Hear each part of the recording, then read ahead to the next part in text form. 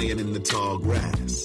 Wish I had a pilot and a podcast. Wish I had a strong donkey that can haul ass and travel with portable speakers playing bars, scats. I wish I had $1 million. I wish I had 1 million albums. I wish I had 1 million problems. That way I couldn't pinpoint all 1 million outcomes. I wish I found a genie lamp. I wish them girls gave me them sugar like Beanie Man. Yeah. I wish I was a comedian on late night sitcom syndicated on TV Land. I wish this well had water in it. These kids are stealing all my pennies. Hello, mes amis. Comment ça va? Welcome back to The Debrief. I am your host, Brianna Joy Gray, coming to you following an excellent episode of Bad Faith Podcast today about the ongoing Canadian trucker protests. I was joined by a pretty Canadian panel, although insufficiently Canadian for some. The non-Canadian party was, I think, a pretty important addition in the form of 2016 vice presidential candidate Ajamu Baraka, activist and also spokesperson for the Black Alliance for Peace. Also joined by Q Anthony Amine, who you know and love from many episodes of Bad Faith Podcast, and who also has his own show here on Callin, and also Luke Savage, Jacobin journalist and also co-host of the Michael and Me podcast. They were able to give some combination of first-person accounting and in-depth analysis of Canadian politics and some reflection on the comparison between what right-wing activists or conservative activists, or however you want to characterize them, activists manage to make a certain kind of impact in a way that the left seems to be reluctant to do. I would like to talk with you about all of that, and also this interesting question that came up during the podcast but wasn't so thoroughly explored, which is, are these mandates worth it? I know that a lot of people have civil libertarian objection to the mandates on their face, but even if you don't, do moments like these trucker protests cause you to reflect on the utility of mandates when there's diminishing scientific benefit on the other end? I see the queue has already formed, so let's go ahead and start talking. Serene, what's on your mind? Hello. Ooh, Serene, coming in hot and windy. Where are you? Where are you right now? I'm on my daily walk. I'm sorry, it's very windy here. Is there any way you can cover up the microphone a little bit and shield our eardrums from some of that gust? Is this better? Not really, but let's get in and out. What's on your mind? Yeah, I'll be quick. The mandate thing is tough. It seems unenforceable. Even if we all agree that we have to compel people, it just doesn't work. I forgot who made the point, but it's like all these people who didn't sign up to be bouncers are bouncers. And it's just like, if the left's goal is to have multi-everything solidarity, and to kill the cop in all of our heads, does it make sense that we're all inadvertently signing up to be cops? It just, I don't see a way around it. I think we have enough evidence for 2 years of people's behavior during this pandemic, and yeah, let's try something else. Yeah, I hear that, Serene. Let me know if anybody objects, but I think that's a good point. Are we just making more cops out of us all?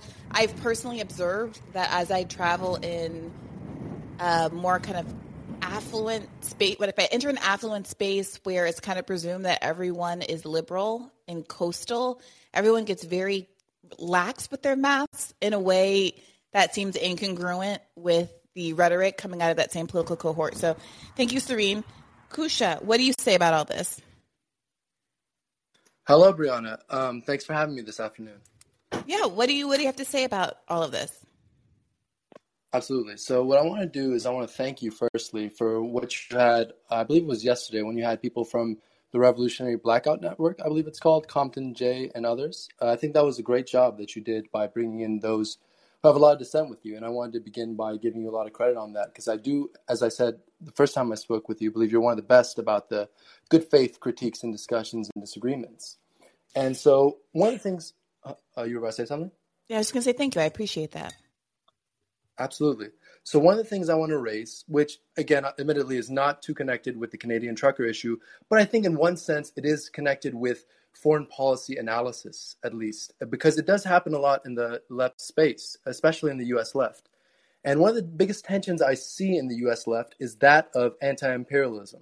And it comes in many ways, in many shapes, in many countries, whether we're talking about Syria or the Islamic Republic of Iran, with the suffering of Palestinians in Gaza, or Hezbollah in Lebanon.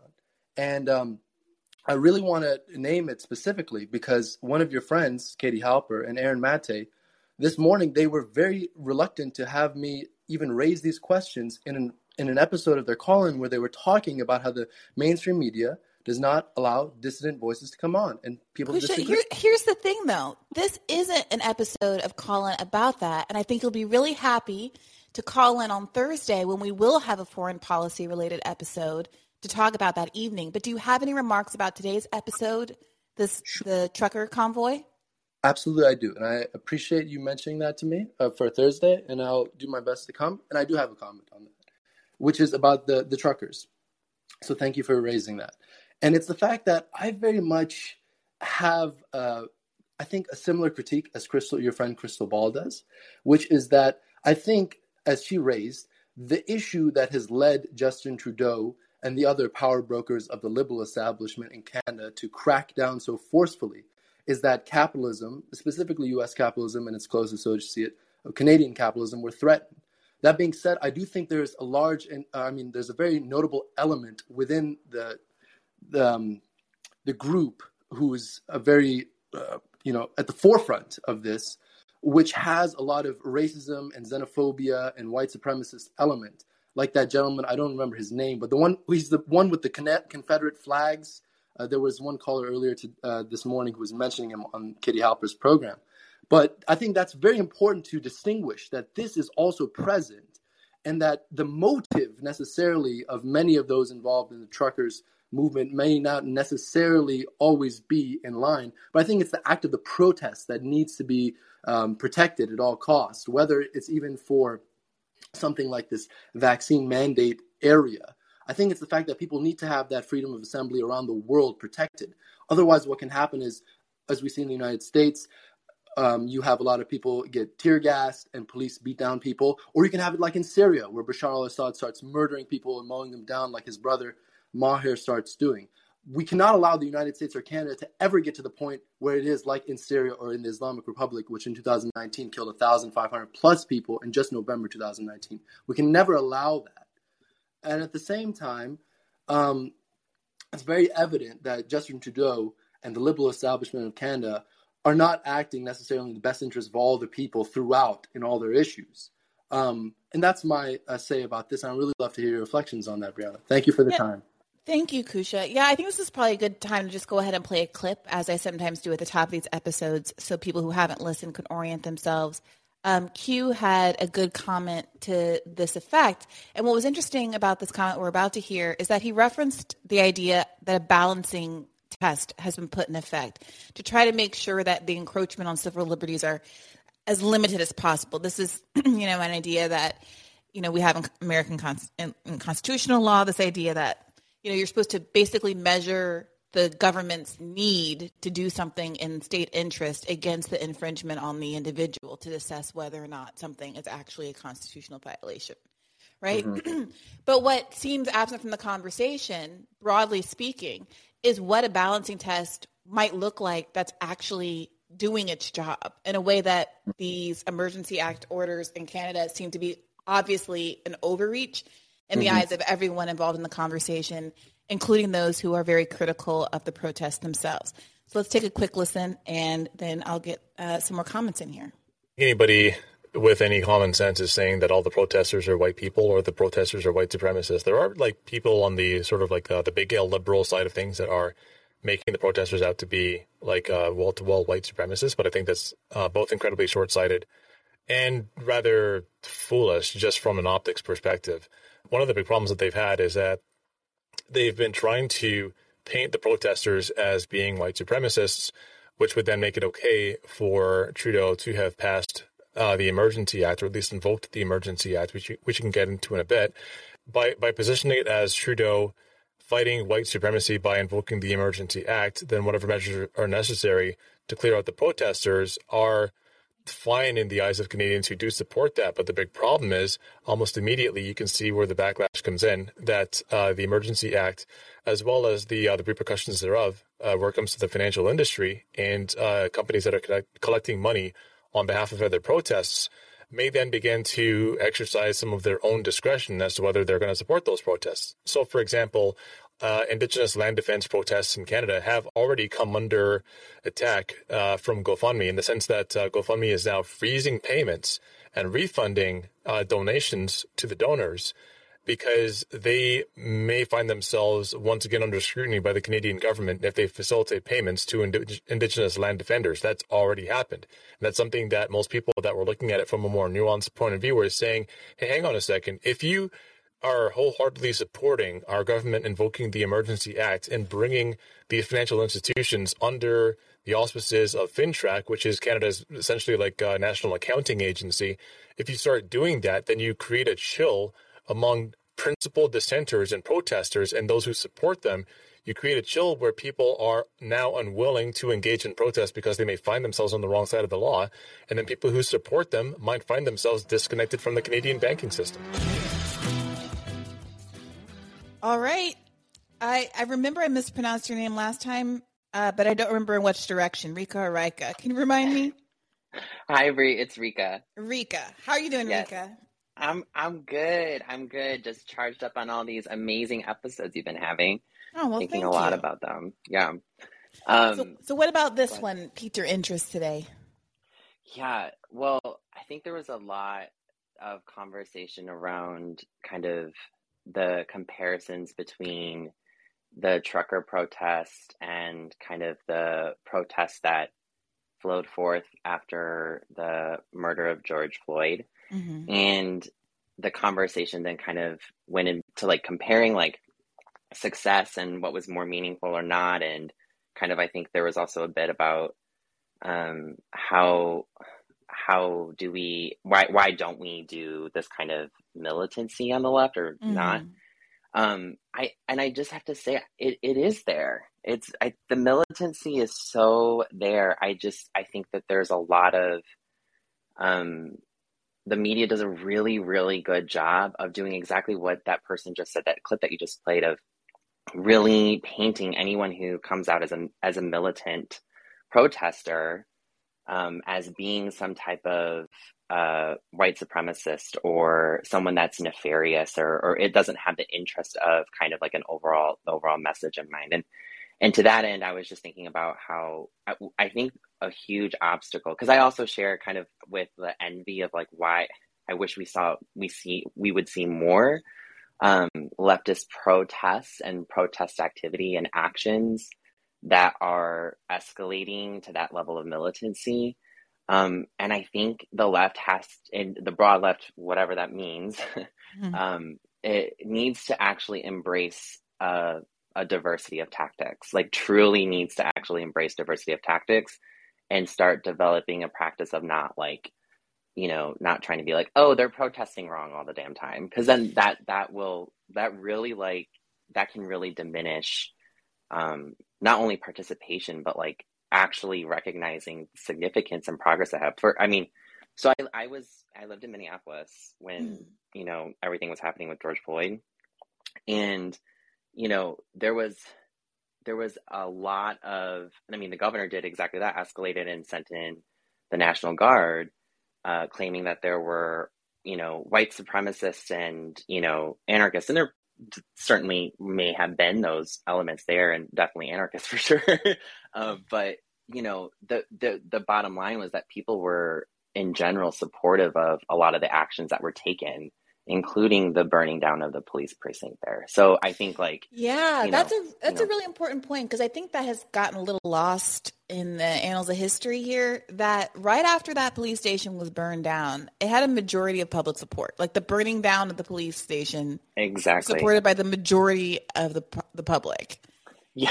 And when people talk about, defund the police is unpopular, you're not going to get me, because I'm old enough to remember the summer of 2020 or the spring of 2020 when all of it was overwhelmingly popular. And that was before the media turned, and people are forgetting the sequence of events.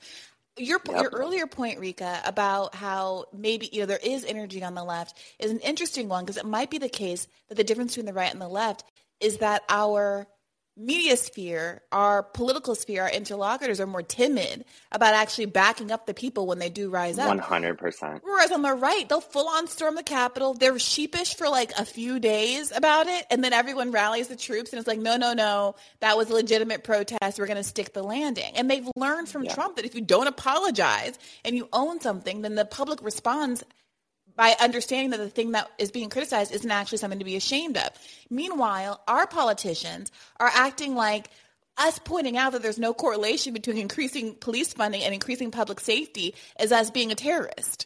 Right, exactly. And I do think it goes a little bit beyond to even just the media landscape around how they frame or whether the timidness around perhaps like interlocutors supporting what's happening. It is also with elected officials who have a history of even coming from the left or born out of movement to ascend into positions of power. We had various people on the Minneapolis City Council who were condemning some of the actions that protesters were taking, some of whom are very much hold identities that a lot of people like to deploy as signatories of progress, right? And and I think that is the problem with that is, it's I guess what I'm trying to say is that it's not just the media, right? It's there's something that really people are really afraid, of course,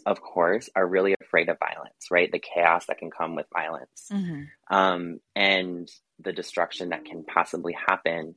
But it makes it really difficult. I think as an organizer who we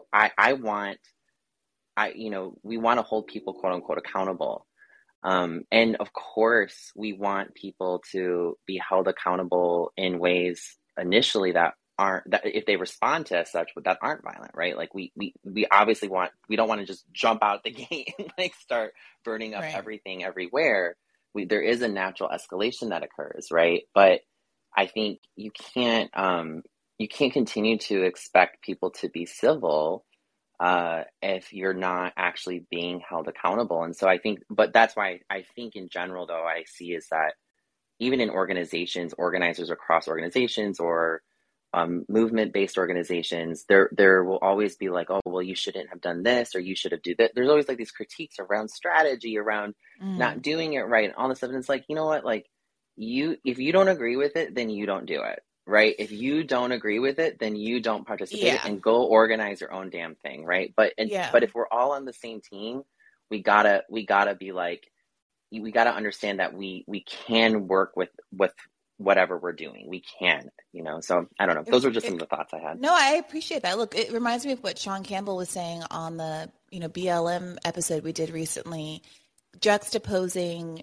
the local BLM chapter in California that was mobilizing a counter protest to white supremacists, and the national org that was like, no, don't do that. It's too risky. There's too much potential for violence. Let's do this UGG boot electric slide event instead. And it's interesting because there are a couple of things going on there.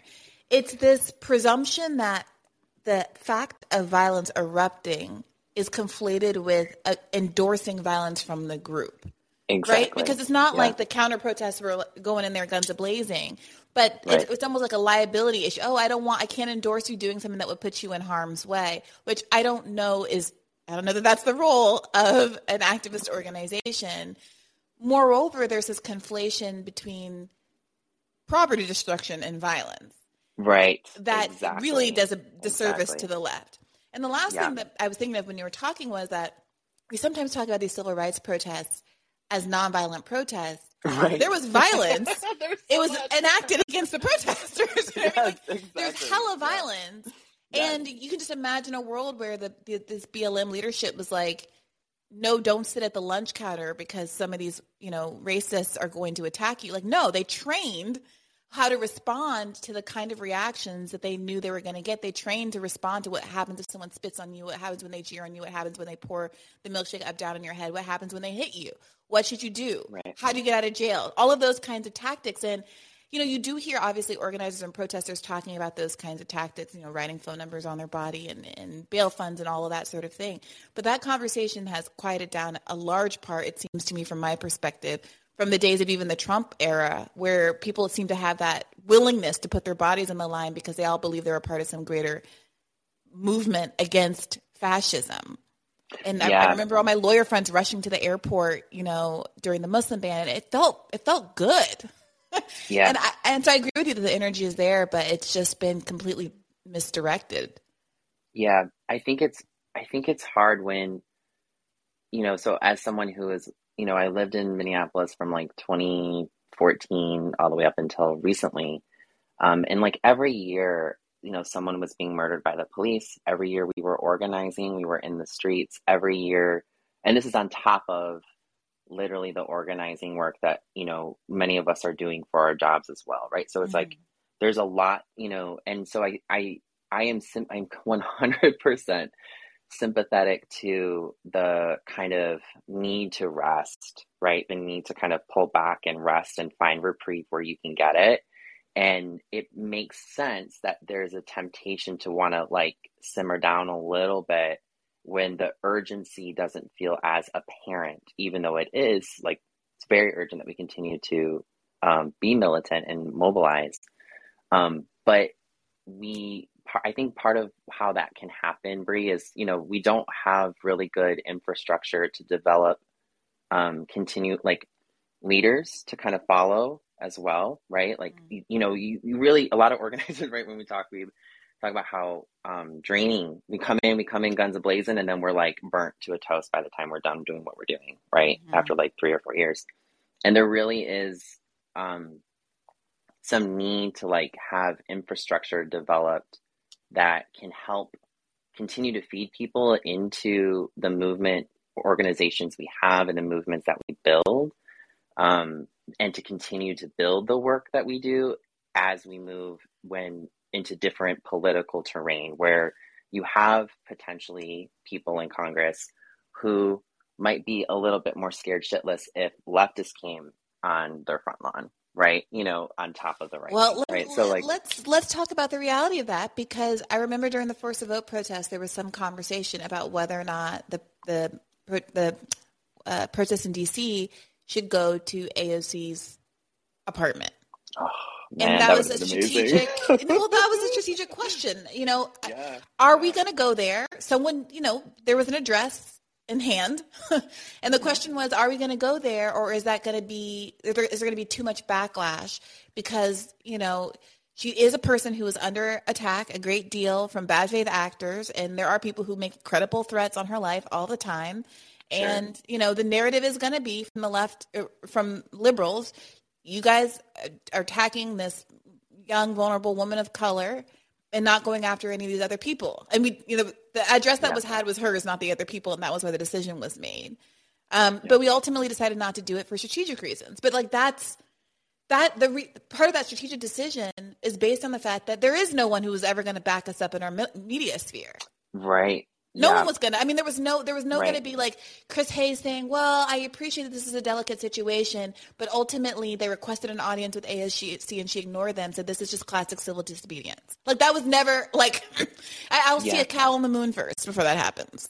Right. But I think what you're revealing too is how the choices around militant tactics or more militant approaches are ones that are done right in conversation with people who are organizing, who are usually on organizing committees of some kind, right? Like these choices get made like this, and I know what you're saying. Your broader point is like, who would support that, right? Which is what we were ultimately talking about. But I do think it's important that people continue to, one thing that, because this, what came up on your call this weekend, and then I'll definitely stop because I know there's a queue coming here. So, there was a lot of I was listening to your conversation with the Revolutionary Black Network folks, and I was like just in love with it, soaking it up, because it was just like, here we have kind of a wonderful example of how we can have principled disagreement and still kind of engage in conversation with each other on the left. I'm not really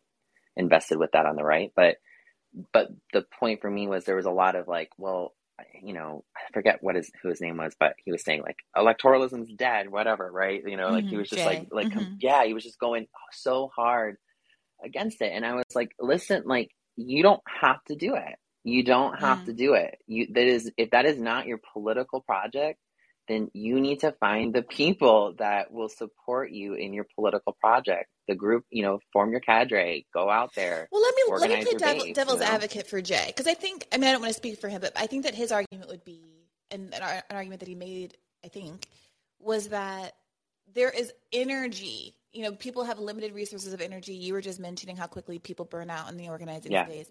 That there's energy that is being invested in these electoral projects that serve to blunt people's attention to other kinds of things, be they mutual aid or other kinds of activities.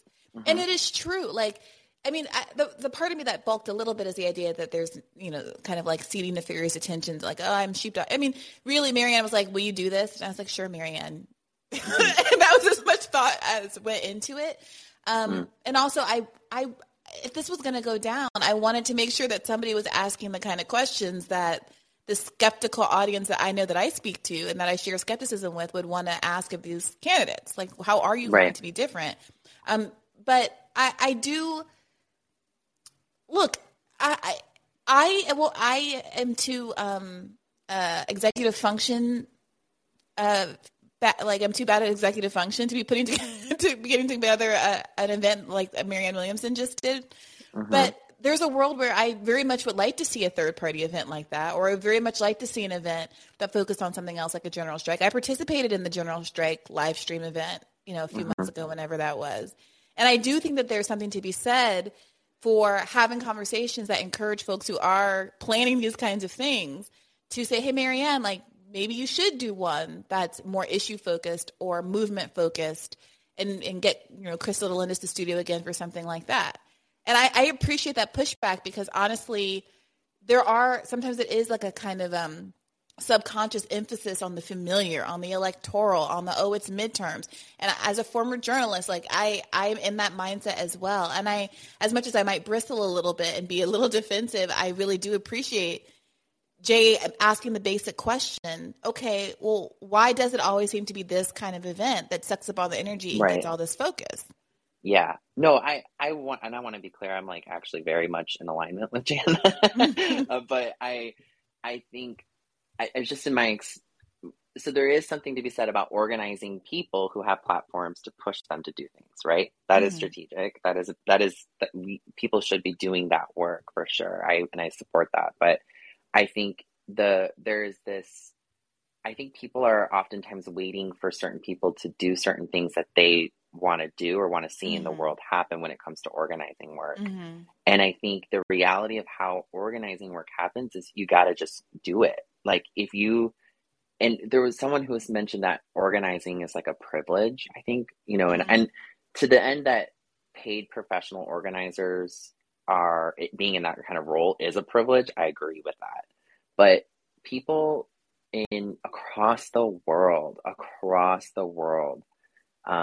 who are incredibly poor, who have very, very lack of access to so many resources that we have here as paid organizers or even not, find ways to create incredible revolutionary movements and activity. And it's work. So what I'm just trying to articulate is that part of the going back to the trucker thing, we have the opportunity to do that. We absolutely have the opportunity to do that. We have the energy there to do that. Part of where I think we miss the boat is we don't encourage people to embrace diversity of tactics on the left as a whole. I don't think we do that.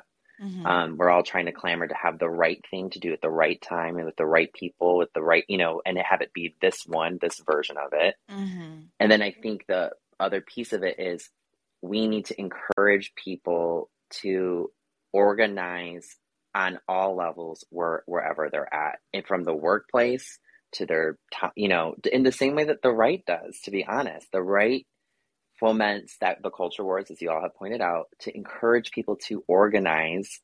They're not necessarily so structured in how they do it, but what they end up doing is end up participating in their institutions, their workplaces, whatever it is. Yeah, they to bring people capitalize on together. what organically is exciting to people too. Or I'm Exactly. not saying the CRT was entirely organic. Obviously, you've covered Christopher Rufo and stuff on the show, but that's what was so dispiriting about Force the Vote. Sorry, I'm going here again. Was that, like it or not, it felt like it was sincerely exciting to people before, in that like brief blush of time before the Majority Report staff came out against it for reasons.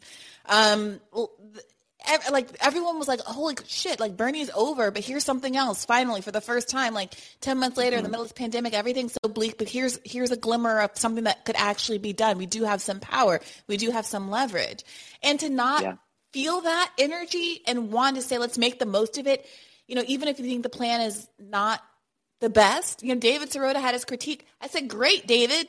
Let's add your asks to the pile. You know a lot about Congress and the Hill. I'll defer to you. Let's do that stuff too. Sounds great. The more the merrier. Yes, and. So I agree with you. We need to be yes-anding this more, and I appreciate you calling Enrica. Yeah, thanks, Bree. All right, Max, what's on your mind? Hey, Brianna, can you hear me? Mm-hmm. Loud and clear. Yeah, I really agreed with the point that Kusha, if I'm pronouncing it correctly, made earlier about that when we talk about these trucker convoy protests and all of the things going on with Canada and the Canadian government, that we need to be focusing on protecting freedom of speech and the right to organize and assemble. Because something that I've seen on, from some quote unquote left figures online recently, like Vosh or Hassan Piker, has been like, well, they basically highlight maybe the worst of the protesters, like those sporting Confederate flags or swastikas or something like that, and kind of generalize and make it as if the protests are about white supremacy, and they kind of, and by doing that, maybe they speak out slightly against the authoritarian measures taken by the Canadian government, but they'll kind of dismiss it as not a big deal because of the evils within the protests. And I think that's a dangerous rhetoric to be spreading, in my opinion. But the question that I had for you, also your thoughts on that, but something that I've been kind of like struggling with on my opinions on vaccine mandates is like some on the left say that they're against mandates on principle, which I understand, right? Like you don't want to give the employer or the government more power over the working class, right? So I understand that perspective, but I always say that, like, yeah, I lean into that more. But if there was a virus that was very deadly and the only way we could get out of it was by getting 90% or everyone vaccinated, and we knew that, then I wouldn't say like, well, let everyone die and don't get it, right? So yeah, but I also think that if we did have that scenario where COVID, let's say we're like a polio and it was leaving people paralyzed all over the country, and a really visible disability. I mean, it really sucks that invisible disabilities get no recognition. So I just want to say that, but they don't, as evidenced by everything. And I think that if we lived in a world where it was like a polio style virus, we wouldn't be needing mandates. People would be, pushing each other over to the side, like the things crawling the wall in World War Z, in order to get a vaccine. You know what I mean? Yeah. And I think that a lot of the unrest and the resistance towards mandates is kind of one that people don't really feel that COVID is like adequate to mandate, workers to get this, or they'll get fired or fined or whatever in certain countries. And also that there's like hugely corrupted incentives in the system of the vaccine distribution, right? Like Pfizer made $32 billion or something like that last year from just the vaccine alone, I think. That's disgusting. Yeah, and then most of the time, whenever there's a new variant, the very first person to say that we need a new booster shot is like an executive at one of those companies, and then you have like mainstream media kind of talking about it as though it's like a legit scientific consensus that we need. Right, not putting their credentials on the screen and all that sort of thing. Yeah, exactly. And the thing that I don't understand about the purpose of mandates, because I talked to some pretty smart people on the left, like I have some professors that are, describe themselves as Marxists and stuff like that, and I'll kind of voice these concerns about the mandates to me, and they'll get like almost like angry at me in a way, and the thing that I don't understand about the vaccine mandates is if COVID is endemic, right? It's not going to go away.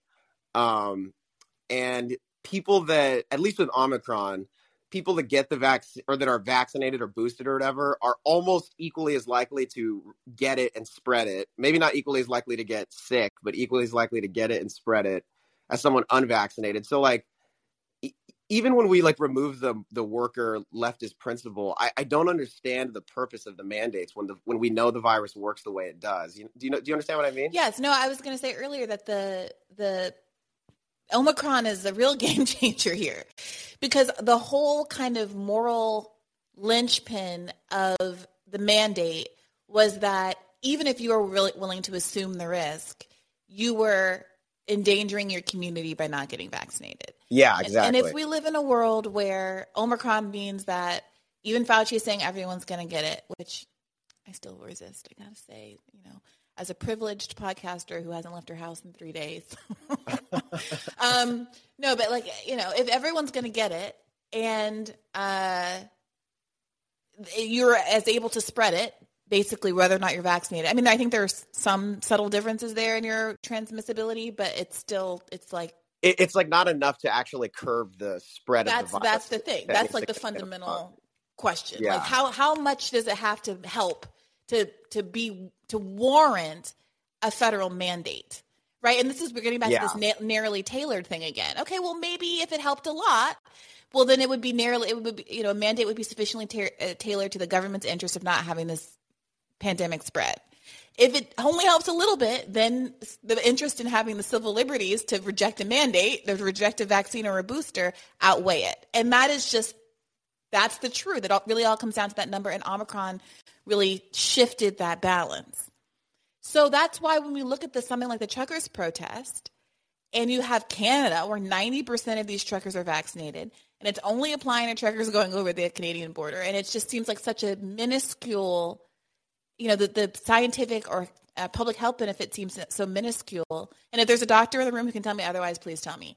But as compared to the amount of political backlash that has come out of it, and then compared to the now civil liberties overreaches that are coming down the pike from Trudeau, it just seems like this is not a battle that maybe folks should be trying to pick. And are there lessons then for us in America and the ways that we talk about implementing, whether it's, masking paradigms or these other kinds of things? Because like I said, I have noticed now that I've been out in the world a little bit more recently that the very people who act big and bad about masking and, oh my God, like I've taken a couple trips to Virginia where you don't have to mask.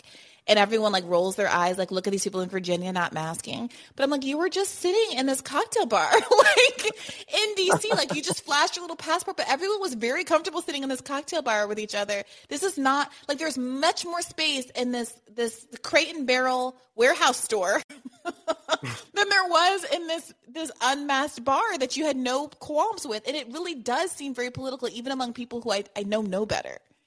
Yeah, I totally agree. Like I live in Los Angeles, and like if you go into a place unmasked, that like a supermarket or I don't know, for example, like there'll be certain people that will look at you or maybe say something and like shun you in a way. But then when you go to a restaurant, it'll be fully packed to full capacity, and then no one is wearing a mask, and then no one cares. So it's just like it's almost like it's become so politicized that it's almost really hard, at least for me, to kind of get a scientific understanding of the virus and what we should actually be doing about it, It's hard to figure out what's true. And I was saying this on the Joe Rogan episode.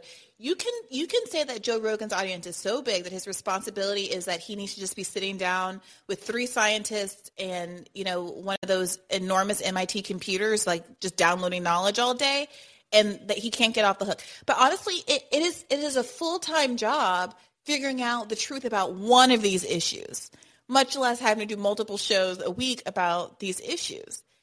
And it's not like you can just Google and get a result. It's not like I have my Encyclopedia Britannica from 1991 sitting on the shelf that holds all the impartial answers. It's genuinely unclear. You can't just say what the New York Times says. You can't trust what Dr. Fauci says. You can't. Who's the authority? oh, I have to go get a medical degree now and like page through all of these JAMA articles, and then some of the JAMA articles are messed up. Yeah. I totally agree. And I guess that I just wish that there was a more honest, less politicized debate around like what actually is helping people not spread the virus. Are the numbers that different from Jimmy Dore did a good segment that in 2018 there, because like a lot of the arguments that people that are pro-vaccine mandate will say is like, oh, you need to get vaccinated because if you're unvaccinated, you're just going to clog up the hospitals, and then people that are sick with real disease, whether it be COVID or something else, won't be able to get seen in the hospital. But like, it seems from what I've read that that's less of an issue with COVID and more of an issue with our for-profit healthcare system not investing in ICU beds because they're not very profitable. Like New York, I think they actually cut the amount of ICU beds that they had during the pandemic. Wow. Don't quote me on that. That might have been before, so I don't want to say any misinformation, but get me in trouble. No, look, you're right. New York has thrown away 20,000 hospital beds. This is an article from March 17th, 2020. So the beginning of the pandemic. Okay, yeah. At the beginning of the pandemic. And in 2018, during flu season, people were, hospitals all over the country were treating people in tents outside because they didn't have enough hospital beds. So like, it seems to me like there's just not an honest conversation going around in any kind of mainstream circles. Like this is, I mean, obviously here we can kind of have a much better conversation, but outside of spaces like this, it seems like everyone is just kind of like playing this tribal game where, oh, you're against vaccine mandates, like you're an anti-vaxxer, you're against science, you're this and that. And it's like, no, I think there's a much more deep discussion to be had about these things that would be helped if we could actually have the discussion. Or like other kinds of preventive. I mean, I know I'm not doing an ivermectin, but like taking vitamin D, like low vitamin D has been correlated with some of the worst effects of getting COVID, right? Like there are all these things that we do know at this point that I rarely hear discussed. Yeah, or apparently multi-drug treatments in the early stages of COVID, like the one that like Trump got an early treatment. Like not hydroxychloroquine, what is it? Monoclonal antibodies, and like with a multitude of other drugs. Apparently, according to some studies, that can lower the mortality rate by like 70%. I think. Well, Max, you're really trying to get me canceled, but I hear you. Like I literally don't know what's true or not. I vetted the vitamin D thing pretty hard, but that is the problem, and I feel like there would be more confidence, like broader cultural confidence, if people did take conversations about those other kinds of interventions seriously. But then you just leave that whole field to the so-called crazies, and then you're mad that people that more and more people are drawn to the crazy spaces because that's the only place you can get any kind of discourse about anything other than like just get vaxxed and boosted. Well, I'm vaxxed and boosted, but I have questions. I'm curious about what else is going on. So, thank you, Max. I appreciate you calling in. Yeah, thanks for talking to me. I appreciate it, Brianna, as always. Thank you. All right, take care. Eric Gray, my cousin is back. What's on your mind tonight? Not too much. I can't help but think of Richard Wolff's comments on this. Mm-hmm. Basically, this is literally class struggle, like in our face. It's just, you see the Trudeau government's response to this. You see a working proletariat trying to stand, Well, Eric, what do you say to the people who are like, well, most of the truckers that are protesting are the ones who have owner-operated vehicles. They aren't part of the, they aren't actually the worker class of truckers. It's a very small percentage of truckers. They're being funded. 50% of the donations are coming from America, and most of it is like a handful of really rich donors and all of that kind of stuff. I mean, does any of that give you pause about whether or not this is a sincere kind of worker-led movement? I mean, it might. It would definitely give me pause if there's like an ulterior motive from like elites or something like that. Well, don't you think that the investment of these rich people, I think it can be both, by the way. I'm not trying to hide my cards here. I think it can be both being exploited by elites, and there can also be something that resonates with folks who are not truckers. Because, part of the discourse, I forget the numbers, but someone said in the episode that a lot of people who are not truckers in Canada from all across the country are donating because they feel frustrations with Trudeau that are maybe sincerely rooted in a kind of a populist fervor. Well, But see, that's go ahead. Well, see, that's what makes me go to the class struggle point, because when I'm seeing it be other people outside donating, I'm going, yeah, this is people who are in other working classes feeling sort of a similar pain, like in their eyes, it's a similar pain.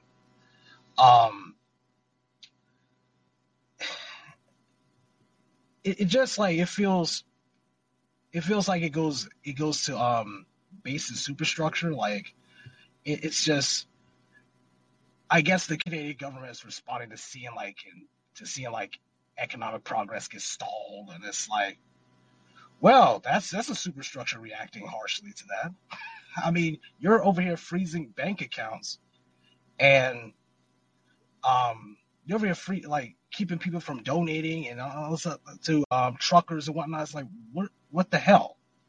I mean, it does feel like one of these moments where, and not to, people are going to be mad at this, but sometimes the backlash gets you what, really lights the fire under your movement. So, okay, you protested and the police hit you with water, attacked police dogs and fire hoses. Those images get blasted across the country, and suddenly you have a lot more friends than you had going into it.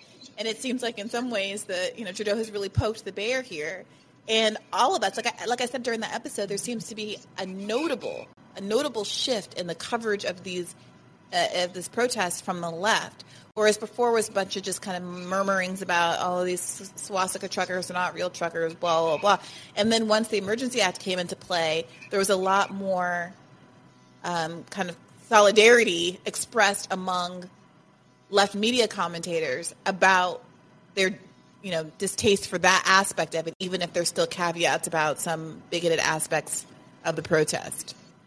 I mean, like I said, it's basically lefties actually basically those lefties in particular, and just lefties period, that have common sense, actually understanding class, like understanding the importance of class. You can't just speak in an echo chamber all the time. It's just like, hey, even if we have problems with them, like as individuals, this is a class struggle. This is something like, it's like the censorship debate. It's like the go back cancel culture debate and stuff like that. If you let this happen to this side, it was eventually going to come back on you. Mm-hmm. So yeah, it just goes back to that on principle. So yeah, I hear you, that's Eric. really all that's to it.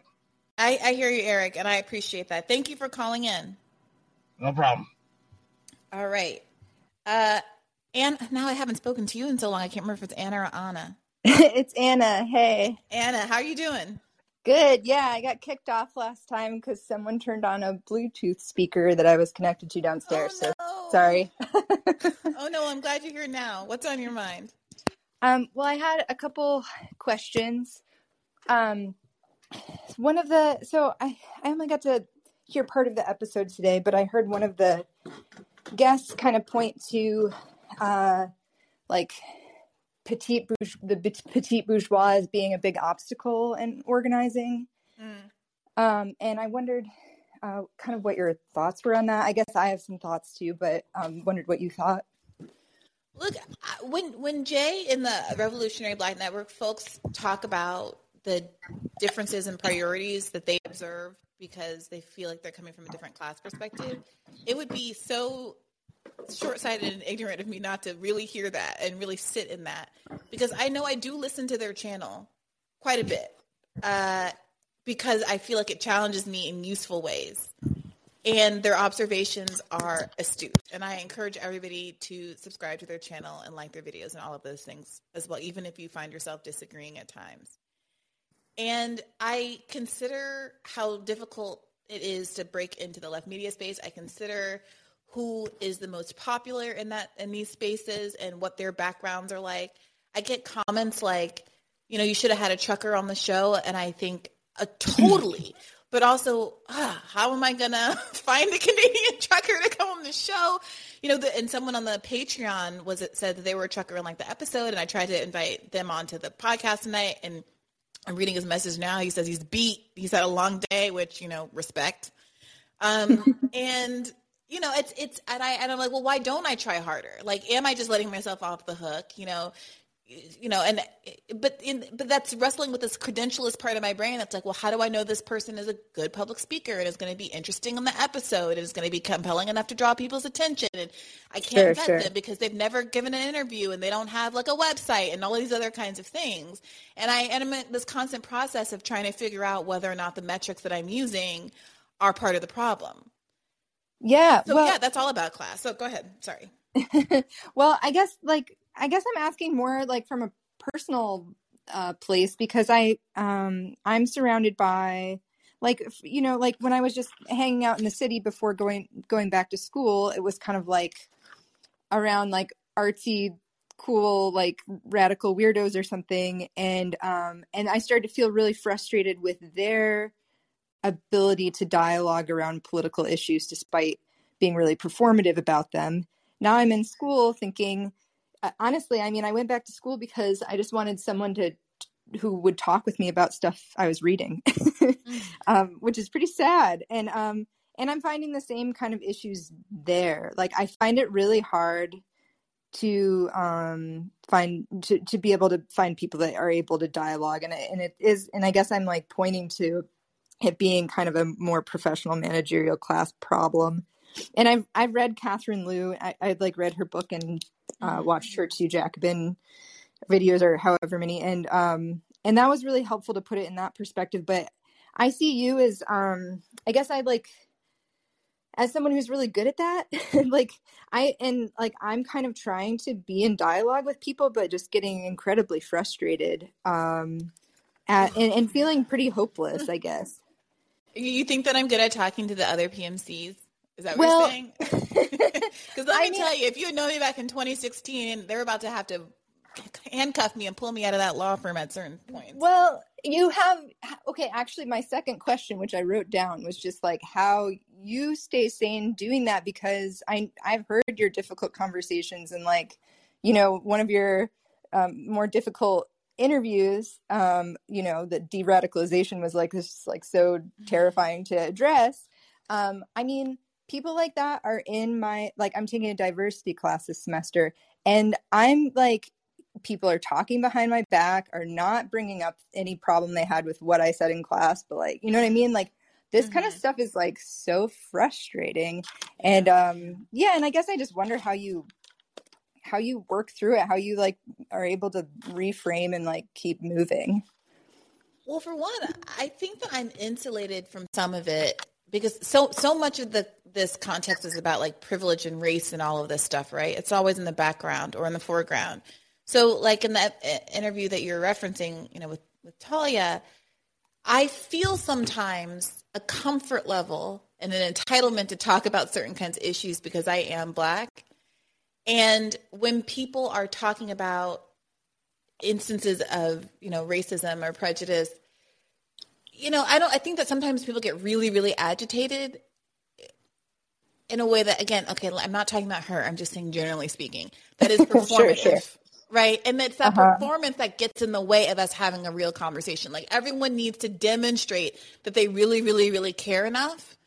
And my observation is that often the people who are most disconnected personally from those issues are the ones that feel like they have to assert how much they care more.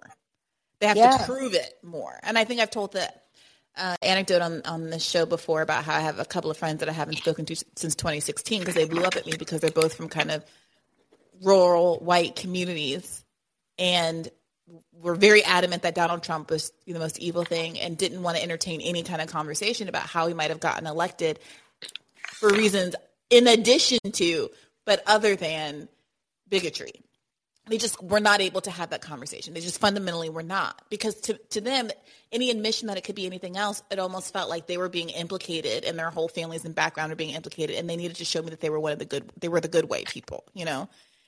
Yeah. And so I say all of that to say that sometimes I think it's easier for me because I don't have to negotiate that implication that I am a bigot because I don't care as much. Obviously, people accuse me of that. Obviously, Talia accused me of being a white supremacist. Sure. Obviously, we know the week that I just had last week. But I feel personally, emotionally insulated from some of it because I know who I am, and it's fucking ridiculous. You know what I mean? Right. And then part of it is my mom always jokes. She's like, "You're so patient on the podcast. I wish you were that patient with me." Is that a part of it is my performance, right? Like it's easier for me to be patient when I know the tape is rolling. And if I blow up, it's there for perpetuity, and I have to set a good example than in my personal life where I might pop off and not be my best self. So, right. You know, I'm going to be honest about that too. I'm not like walking around like Mother Teresa all the time. Yeah. I wonder if, I mean, surely being good at communications is helpful too. I mean, I think that in addition to like wanting to prove how much they care and like kind of perform that, it's actually coming from like this fear that they'll be ousted or alienated, right, if they don't make clear where they're situated. Because I feel that kind of anxiety because I'm not really a very on the internet person who God needs to you. kind of brand. And I'm just not good at it, honestly. It just doesn't feel comfortable to me. I'm skeptical that that's true. Yeah. Yeah. No, I like can hardly speak on this thing with you. But I know that that's not true. Yeah, I think there's that fear as well. Like we're, and I think that like not being someone who is able to really like be loud about that stuff and coherent about it is makes me more vulnerable in a way. I mean, not boohoo me or whatever. I think that for everyone. I'm also thinking of, because I am a therapist at a university counseling center, and then some of the people I'm going to school with are not that far from the age of undergrads. I'm in my 30s. But you know, there are people in their 20s that are deeply uncomfortable with like being unsure. Like, I mean, of course it's uncomfortable being unsure, but I think we're in a time where it's particularly uncomfortable to be unsure. So there's like all this pressure to be able to like proclaim who you are and to have like a really self-assured demonstration of your inner sense of self, like right away. And so then, and so then you don't want to learn anything. And then there's a lot of fear around showing that you don't know or having any kind of questions. So I guess I'm like, I just sense that in my clients and in like, you know, this kind of the locked upness in discussion in class. And I'm getting like, this is probably feels irrelevant, but I guess I'm just, yeah. Not at all. I was listening to a TikTok or something recently that was saying that Gen Z both will like come up to you at a rally and get in your face and tell you why you're a fascist, but also is afraid to like pick up the phone and order food. Like, you know, like afraid to talk to a customer service person, like because of the phone and all of the things and the technology and they're not having face-to-faces. And that does seem to speak to me to your observation. There is this almost, you know, boldness that's required, especially in this, to present yourself on social media and to have all of these opinions and to brand yourself in these ways, as you mentioned. But that interpersonal dimension of that, like how that works in real life, where it's not a one-way expression of your interest, but you actually have to dialogue with someone and be confronted with sometimes legitimate critiques of the way that you've branded yourself or your identity or your beliefs. There does seem to be a discomfort with that. And people ask me all the time, oh, like, you know, how does what law school influence you? I don't remember a damn thing that I read at this point, but I do think that having to defend yourself, you're cold called in class, you know, having to come up with a reason, like a defense of your position, having to take positions that you don't actually like, having to write papers in a way that engages substantively with the worst facts against your position is an important skill. Yeah, totally. And I don't know. I think maybe if I spent more, I don't know. I guess I'm like, how I try to handle it is when I'm like raising questions about identity politics or essentializing groups or something like that, I try to stay in my lane and talk about queer issues, or I try to talk about women's issues, and not in analogy with other things, but just generally it's like what the cultural problems are. But yeah, I don't know. It's I guess I'm feeling a little beat down by by trying to talk with other folks. And so that's why I feel encouraged by, labor organizing. It feels like it's just where I'm like kind of putting hope right now, even though I don't have a way to really be involved at this time. Well, we're going to figure it out. I've been feeling a little bit lost as well. And I was reminded that I haven't been going to my social alternative meetings. And I saw one email come in my inbox like, oh yeah, maybe this is something that will help me feel grounded again. So maybe you can also find an organization of like-minded people, so you can have a community of trust. So you don't have to like establish your bona fides every time you get into a new conversation with someone. Like that's part of the issue, right? Not having a community where you've had enough tough conversations that you can say something without like the 10-sentence caveat of course I understand and da-da-da-da. And Right. All right. Like I'm on your side. Like, can you just give me the benefit of the doubt? Can we have a good faith conversation about this? Yeah. And I guess I feel like people don't always realize that they're preaching to the choir too. Like, I guess like I always feel like I'm trying to question my own motives, or where I like, I'm technically whatever, professional, managerial class, progressive, whatever. And I guess I'm like looking at what's around me and what everyone's assuming around me, and I'm being critical of it because I like think I should be. And everyone else is just like saying the same things to each other. I don't know. Like, yeah. Yeah. Well, look, I can tell from the kinds of questions you ask when you call in how insightful you are and how thoughtful you are about all these things. And so I'm really grateful that you are trying, and that's, that's at some level what we can do. We're all just trying. Yeah, for sure. Thank you. Yeah. And Bad Faith's been, your work has been really inspirational to me. So thank you. Thank you, Anna. All right. Sorry. I know I've been going on with everybody too long, but girls be talking. What's on your mind, Sean? I do like to have a little chit chat sesh. Sean, can you unmute yourself? There you go. Yeah. Okay. So I'm a really big fan of how independent media on the left has kind of like evolved, and I think done an underrated job of doing their part in organizing and raising people's awareness on certain issues. And I think a movement for a viable third party has a lot to learn from that. I think this shows a great example of how powerful being interactive with your audience can be. And like, just imagine if, as a part of a presidential ticket, we nominated and elected 15 cabinet member positions so we could have Ralph Nader as part of our presidential ticket as Attorney General, and all 15 members of your cabinet could be going around doing media rounds, speaking about every specific policy issue. And I feel like it's so easy to poll people, and it's so easy to get people involved with the internet, with apps. Everybody's got a cell phone. I think that's the only way you can combat the power of those institutions and corporate money and stuff. Because I think you got to try something new and try to evolve. And looking at things like, it's the 1990s version of politics is like dumb, and it's just not going to get us anywhere. Yeah, when you were talking about the team aspect of it, I was reflecting on this video. I wish I could remember this guy's name. I only remember his Twitter icon. He's a video editor, and he edited that Avengers clip of the final battle scene or whatever, but put all the Bernie World folks' face on it. Back when we were all friends, all the squad members and, campaign staff and, media personalities and the whole Bernie world were, Iron Man and, the flying wasp lady and all of the things.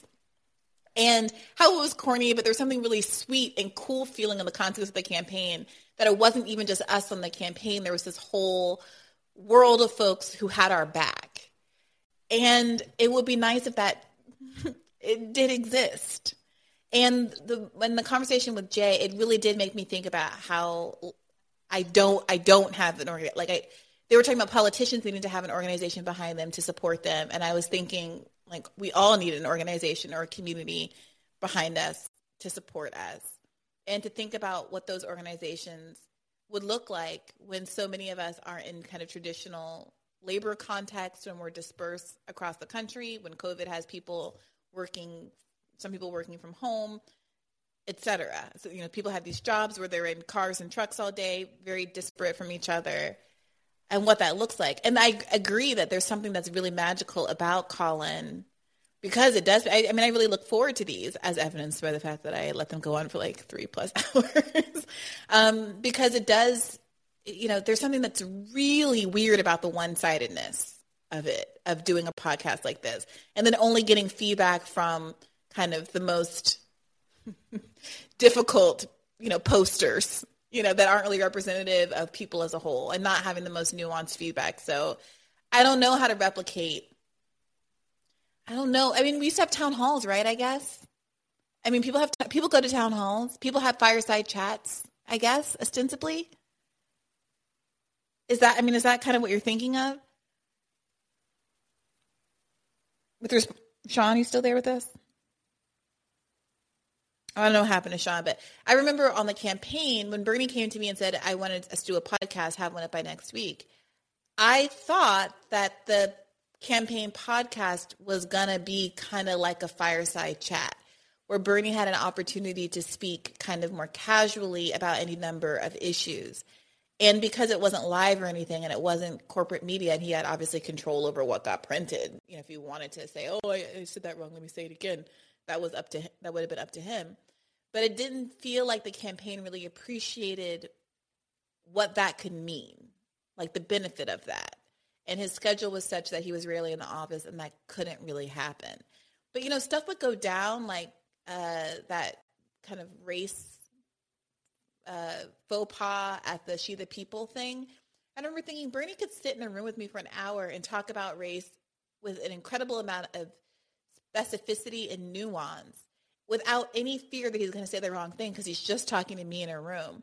And we could put on an episode that demonstrated him in a completely different context that people would be attracted to, because he's in control of his own message and his own channel, and he can draw a crowd. And it seems really, short-sighted for him not to take that opportunity. And I don't know if it was just a scheduling issue, or if he didn't really know or trust me enough that I would be trying to help him through that conversation and not trying to set him up like, I'm Joyanne Reed or something. But I hope in the future some candidates see the possibility of that, and we'd have those kinds of things happening. Thank you, Sean. Sylvester, what's on your mind?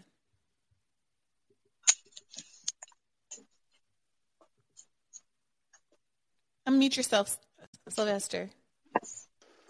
Hello? Hey, there you go. Long time. I know, I missed you, Sly. What's going on? I missed your life too. I missed your life too. I've been organizing. This thing's a damn near full-time job. Sometimes there's a brother out here, and you probably gonna hear about it soon. So just like early March, look out for the Breakfast Club, okay? There's a brother out here who got shot at 33 times by the sheriff's department. He was unarmed, and they claimed that he had a gun. All they found was a lighter. And then they also didn't have any body camera footage, but then they said, oh, he pointed the lighter at us. And that's what made us shoot this man 33 times. So, yeah, we're going to, you'll probably hear some, and I think you should probably interview her too. Her name is Cerise Castle. She did a series, an editorial series about the sheriff deputy gang issues going on in LA County that got a lot of attention. And, I think that's something you should look into. And we're going to try to see if we can bring up some of the things that we were trying to do with defund the police, but get the end result with it. So it's something to, keep an eye on. But that's what I've been doing. That's why I haven't been gone. I've been sad because you've been really putting out some good episodes lately that I ain't been able to chime in on. So salute to you. You've been doing your thing.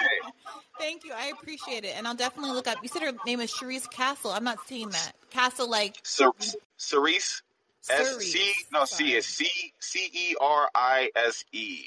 Yeah, Cerise. Okay, I got it. I'm sorry. I put in Cherise. Okay, I got it now. Yeah. All right. So tell me what's on your mind about this week's content. This week's content. Now we talking about today. And I think I think that it ties into yesterday's call-in that I got caught right before I was about to get called off. Yeah, I know. I guess you had been on there for a long time. I know. I'm sorry. I had to go to the bathroom. I'm not. You be doing marathons on here. You be doing marathons. So, hey, listen, I don't want you to get a UTI. So if you got to go to the bathroom, go ahead.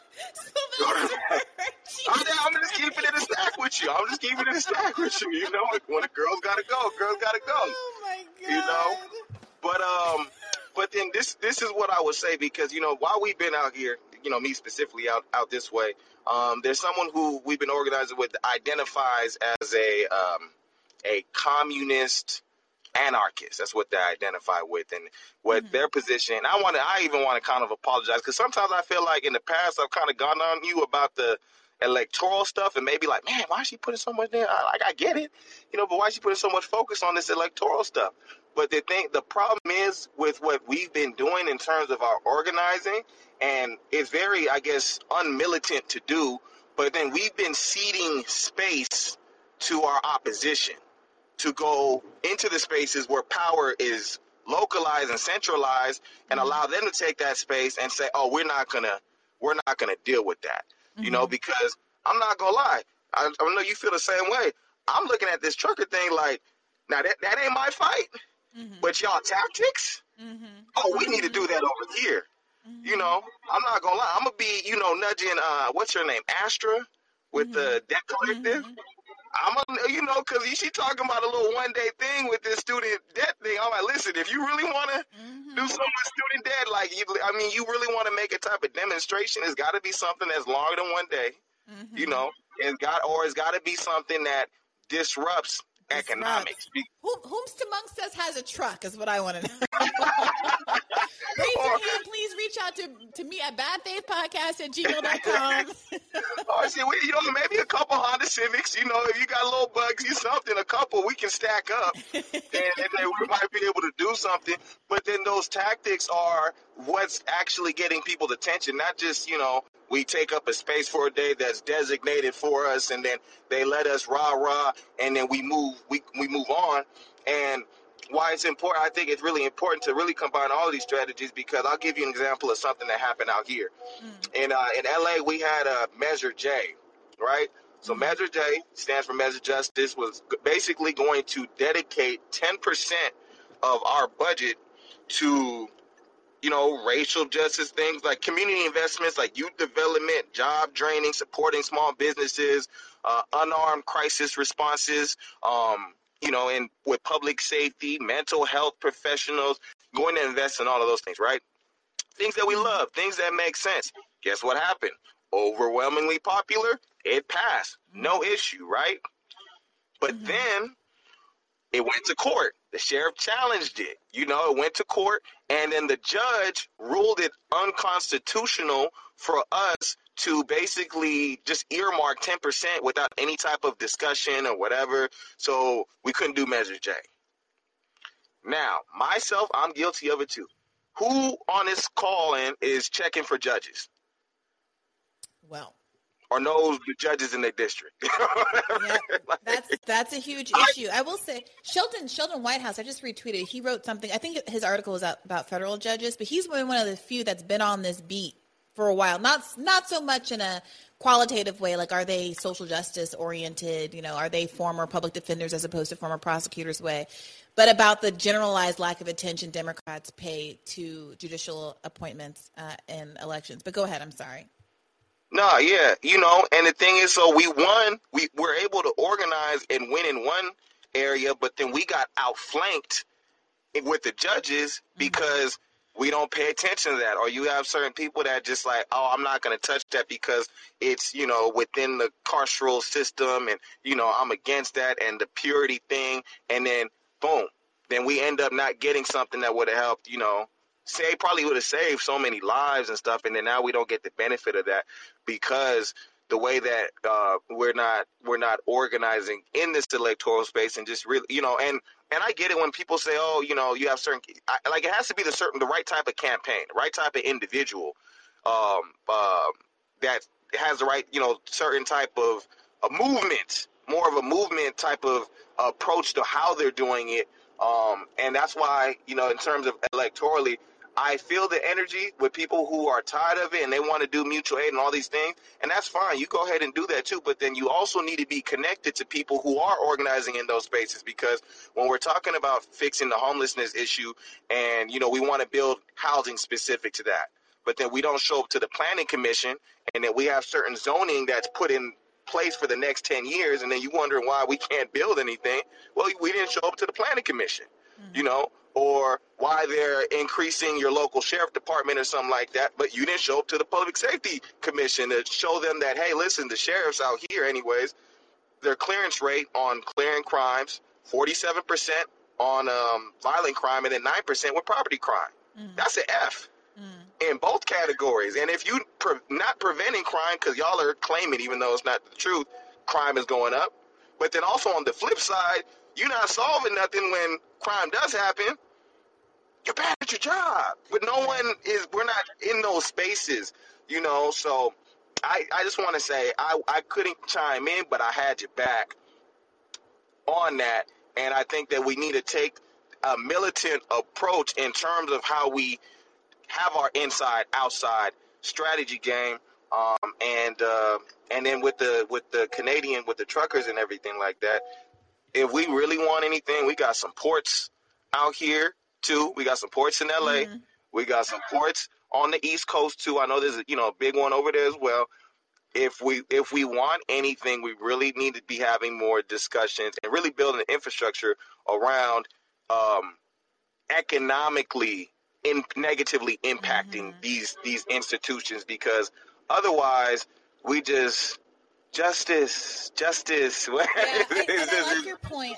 I like your bringing up the student loan event, because I do think that would be a wonderful test case for what this could look like, especially since May Day is the date that the moratorium is supposed to lift. So I know that I'm overdue to get back to Astra about being involved in some of that organizing, and I will get back to you guys with what is actually afoot and whether or not people, perhaps in addition to and outside of the organization, want to do potentially more than what the organization, the Debt Collective is planning. So thank you for flagging that, Sylvester.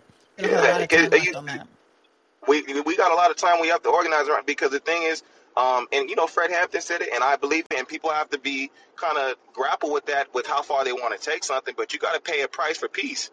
You dare to struggle, you dare to win. If you don't dare to struggle, then you don't deserve to win, type of thing. And you have to be able to risk some things. And we have to also, acknowledge the fact that if we're being allowed to do the things that we're doing, it's not a threat to the state or any of those institutions. It's just not. And that's why you see such an aggressive push on these truckers. Well, I guess they weren't really all truckers, but on that protest, it went so aggressive because they were actually impacting something. They weren't just, protesting for a day and then they got out the way. That's not going to get us to where we need to be. But you know what? What I would like to see you have a discussion about as well with this specific situation, are kind of expanding on it, because I saw Bree Newsom, and I love Bree. Whenever she tweets, I just love it. It just, I put y'all like in the same tier. Y'all cut. We call it cut from the same cloth. In terms of y'all, I love her. I stay DMing her Bree to Bree, trying to get her to come on the podcast, but I don't know how she's taking my hey Bree. I do it like every 6 months, so like I try not to be too extra about it, but I'm like, I'd always love you on Bad Faith. Every and six. She'll like the tweet. She'll like the DM, but we'll see if I can break through. That's low key like that person that check in every holiday, but then it's like, oh damn, they you didn't hit them up on Valentine's, they didn't say nothing. Then you hit them on Mother's Day. I hope your mother's doing well. I'm here. Say hi. But you know what Bree said, and I just say, you know what, she right. She said that I kind of come 2022 is the year I realized that we ain't ready to be free. Like we're not at the place where we're ready to separate from this shit. And then like she kind of gave an example. I'm just like, damn, she kind of called me out. I wasn't expecting that. So with this Fred, because the man I'm talking about that got shot, his name is Frederick Holder, right? So I went out to the Super Bowl because I'm just like, I'm trying to help this family get pressed, so I'm going out to wherever the cameras are at. So people over there, I'm over there. There was obviously a lot of different protests that went on over there, right? But then I went from protesting outside of the Super Bowl to going back home and watching the halftime show. And, you know, you got, you know, this, you know, billion, again, it's funny, you know, we displaced with building that stadium, we displaced so many people, right? And at the same time, we watching on stage, we got people not even getting paid in prison suits, dancing, like, you know, and it's just like we're really so caught up and invested that, like, the question we really got to ask ourselves, like, are people ready to do the thing? And if I'm being honest with you, I know a lot of people are frustrated, but then we're not. Even when people are listening to the podcast yesterday, or the call-in yesterday, when people talking about, I'm going to withhold my vote, most people don't vote anyways. Yeah. They're not concerned about you. They're not sending you a text message or to care whether you respond or not. So I think that's the other thing that we got to grapple with is that, like, have we done enough within our spaces, within our communities, to even, you know, raise the consciousness for us to be able to do something like that? Because, and I'll stop talking at this point. Do you think this is that class issue again, though? Because I mean, there's some people in this space that I feel like very much are ready. When I listen to some of these folks, they speak with an urgency, and they are doing the mutual aid, and they are involved in their communities in a way that I have so much respect and admiration for. And they do seem ready. And is the issue that not enough, you know, too many of us are still comfortable enough, even with huge gaps between us. Like, too many of us are too comfortable enough. The basic standard of living, even a low standard of living, makes us feel too comfortable to actually do anything. And I agree with that. And this is what I'll say about the mutual, because we was having this conversation about the mutual aid thing. Mutual aid is commendable. I do mutual aid from time to time. You know, but then also at the same time too, you're not gonna mutual aid your way out of capitalism. That's for one. That's just like the honest truth about it. And the thing is, like, when you have, it's problematic to me in a sense. You know, again, you do what you do. This is community, so it's okay. But then you're only going to get so far if you have poor people helping other more disenfranchised people, like, keep their head above water. You know, you can only go so far with that. But the thing is that what you also, either, if you don't want to do it yourself, that's fine. But you need to have relationships with people who are going to do it. But you know who would be really strong if we can get them in this organizing shit? Who? Soccer moms. Why do you say that? Because think about it. The type of organization skills that these women have, and when they really want to get something done, they gonna get something done. And they showing up. They showing up to all the little meetings and voting and doing all the little things. Like, you have to break through into that, like, because you're not gonna. I was listening to a King speech. Where do we go from here? Chaos or community? And he was talking about how you're never, like, people are talking about theory and we need to, you know, this direct action and we need to, you know, take down the state and everything like that. And he said that's not gonna go nowhere in America. You know, like, you've never seen any type of, you know, regime change unless, like, the mass majority of people had sympathy for the minority who are protesting, which right now it doesn't appear that, you know, we lost a lot of that sympathy that we had, you know, at the height of the George Floyd protests and things like that. So we don't have that. And then but there's still a million people who have died from COVID, and all of these articles about the healthcare costs that have been incurred by people who have gotten COVID and been hospitalized. And all of the stuff that existed when Bernie was running, and he talked about it nonstop, 500,000, homeless people, which I'm sure is bigger now, and all of the things that hasn't gone away, but it almost feels like we've gone back to feeling like it's impolitic to bring it up. Bernie, like I say this all the time, it felt like Bernie gave people permission to talk about all of the ways that they were suffering. And now the narrative coming out of the White House is everything's fine now because they need us to believe that for midterm sake. And we don't have any of the sense of urgency that we had when Trump was in president. But it's still, like, the crises are still ongoing. So it's just a matter of us picking it back up again and feeling the confidence to talk with the urgency that, like, I always make this analogy to, like, talking about saving the turtles or whatever, environmental things, because people will make you feel like, there's like these stereotypes, oh, you're so crunchy and green and you're so over the top about the cows or whatever. But like that, the world does really shame you into not caring about the last polar bear on the ice floe or whatever. Like we are very much socialized to say there's a time and a place to talk. We all care, right? We all care, but like you're being extra. Like, why are you talking about this now? It's kind of the prevailing narrative. And it's one thing to feel that way about, factory farming, which, we should all care about. But it's another thing to feel that way about human beings who are suffering every day. No, and who can vote. And who have political power, ostensibly.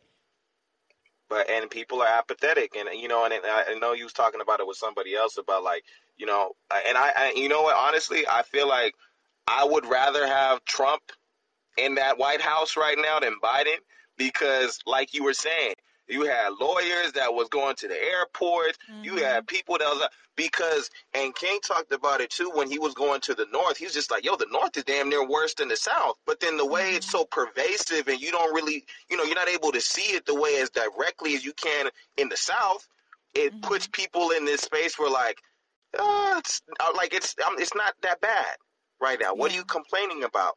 And it's hard for them to, really put their eyes on the target. So that's another thing that we have to deal with. But I think, that's something that we have to do collectively. And again, even if you feel like personally you're not the person to, go talk to the soccer moms or whatever and stuff, I feel like you need to be having relationships with people who's going to be doing. Look, I don't 100% know about this soccer mom stuff. I'm not opposed to it, but, the right has their talents in a lot of these soccer moms. These soccer moms are trying to get teachers canceled every day. I don't know. But you see how they doing it, though. That if you activate them.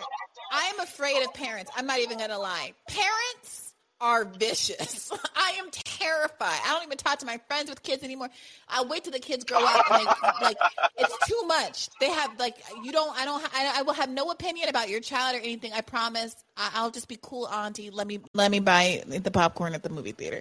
Not that I'm doing that. But thank you, Sylvester. You've also reminded me to close this episode out with one of two Solange songs from that 2017 album. Either Where Do We Go From Here, which is a banger, or You Have a Right to Be Mad, which I think is largely the ethos we're going forward. We need to empower people to have feel entitled to be as upset as they should be. Thank you, Sylvester, and thank you for introducing me to Charisse, who we already connected. Cerise, sorry, we just followed each other. We just connected on Twitter, so I'll be following up. Thank you again. All right, that's love. Talk to you soon. Talk to you soon. Take care. All right, Eric, the Eric that is not my cousin, as far as we know. Unmute yourself and let me know what's on your mind. So first of all, I'm never following Sylvester ever again. Stop. It's unfair. But yeah, that was a really great conversation you had with him. He brought up some really great points. So real quick, just to piggyback off of one thing that he said about the debt collective. It'd be cool. One of the things I was thinking while he was speaking, it would be really cool if you ever get in contact with him again. If I'm not sure if they don't have this already, but an idea would be to find some way to maybe a petition or to collect some way the number of people with student loan debt who will be willing to, I don't know, do whatever action they come up with, whether it be not pay. Mm-hmm. Before the May 1st deadline, and show that to certain members of Congress. Like we have, let's say, 1 million people who signed this pledge right now that they're willing to do this, and use that maybe as some way that to get someone in Congress as a way to come along with this. Like, look how many people we have willing to activate and you can probably even add more people if you join. That would just be like an idea. Yeah, Eric, I'm with you 100%. I raised this with Astra when she was on the podcast around the holidays. And I even at one point tweeted, how many people would have to sign a petition of that sort to make you feel comfortable participating in a student debt strike? And, there weren't that many respondents. I don't know how much you can take from that kind of a straw poll. But, Astra's response was that because a debt strike is different than another kind of capital strike because they don't actually need our money, it doesn't, disrupt anybody's ability to do business, disrupt the flow of capital. Like, obviously, we've all been on the moratorium for 2 years now, that it doesn't have the same coercive effect. And I appreciate that argument, but I still think, the idea isn't to say we're going to starve the government of money until they have to act again, until they have to cancel their loans. It's more a demonstration of how absurd it is that they're demanding anything from us in the first place because they don't actually need it from us. They have the ability to cancel it, and it will draw national attention to simple facts that most people don't know. Like, for example, that Joe Biden has the authority to cancel all student debt. Have you ever, Eric, heard someone go on cable news and say Joe Biden has the authority to cancel student debt? No. I don't think that I have. I've heard people ask Jen Psaki, and she gives a little runaround, and she's like, well, we're looking for the letter, and people try to push back, but not really. No one really says, no, he has the authority. He's choosing not to do it. He promised during his campaign that he was going to cancel at least 10,000 plus 100% for all HBCU graduates. So what's the deal? Why has he broken his promise to Black America is a question I would love to hear somebody ask during Black History Month. I would love that too. But to get back more on the mandate question, so I'm someone who generally I am for, vaccine mandates. I was definitely for the vaccine mandates, definitely when we're dealing with, the Alpha variant and the even the Delta variant, obviously with the Omicron variant that came along, that added new things to it and changed the issue because because of the changes within the virus and the mutation and things that it did differently from the other two variants. But I think one of the things that even if you are someone for the vaccine mandates, what we have to deal with is that it was the liberals that, to me, destroyed the legitimacy of the mandates, because it first started with Fauci lying about the mask in the beginning. It also started with, I just was watching Breaking Point today, and they did a segment on the fact that the CDC is purposely keeping back information of research that they have. They have all this type of research about the effectiveness of, the booster and each different age group. They have really detailed stuff, and they're not putting it out. And there's a lot of instances where there's information that they have that they don't put out because they do this thing where they're like, well, we don't know how the society is going to handle this or how the people are going to take this. And we don't want to put this out because, it may make people against this part of the vaccine or do this type of thing. And my thing is, that's not your job. The job is for you to get the information and to give it us. Because when you hide it, you just delve into this conspiracy theory that you destroy the trust in the institution. Exactly. That give the most, and one of the things that's the most dangerous is you give the more, because there are people who are these anti-vax people who I believe, not every, what's the word I want to use, who would use that there are anti-vax people who are using information for nefarious reasons. There are people, because I think they're on both sides. You have people who will use information for nefarious reasons. So when you keep information like that, you feed into the conspiracy theory, you destroy the trust in institutions. What do you expect? So I think we have to own up to the fact that I think one of the most biggest damage was done by these liberal administration and no one ever calling them out. Why CDC? Why are you hiding this from us? Don't do that. Yeah, I'm with you. That's what makes us. there's a relationship between that distrust in the CDC as a public institution, and I think the prevailing a kind of broader distrust of mandates insofar as there are people who say the same government who will lie to us about information about COVID is the government that's administering vaccines and a government that wants you under its thumb and their surveillance state, and that's why I don't want to have this vaccine passport crossing the border. And you can really see how it's a slippery slope. And some of the objections might sound reasonable and some of them might sound unreasonable, but honestly, it's incredibly subjective. And at the beginning of the pandemic, there was all of this talk about how Black people weren't getting vaccinated because they had distrust of Tuskegee, and we're going to be sympathetic to that and really explain all these safety measures and all of that stuff. But that sympathy has gone right out of the door, and now anybody who's skeptical is a crazy anti-vaxxer. And nobody is dealing with these deep-rooted historical reasons that people don't like mandates for that reason.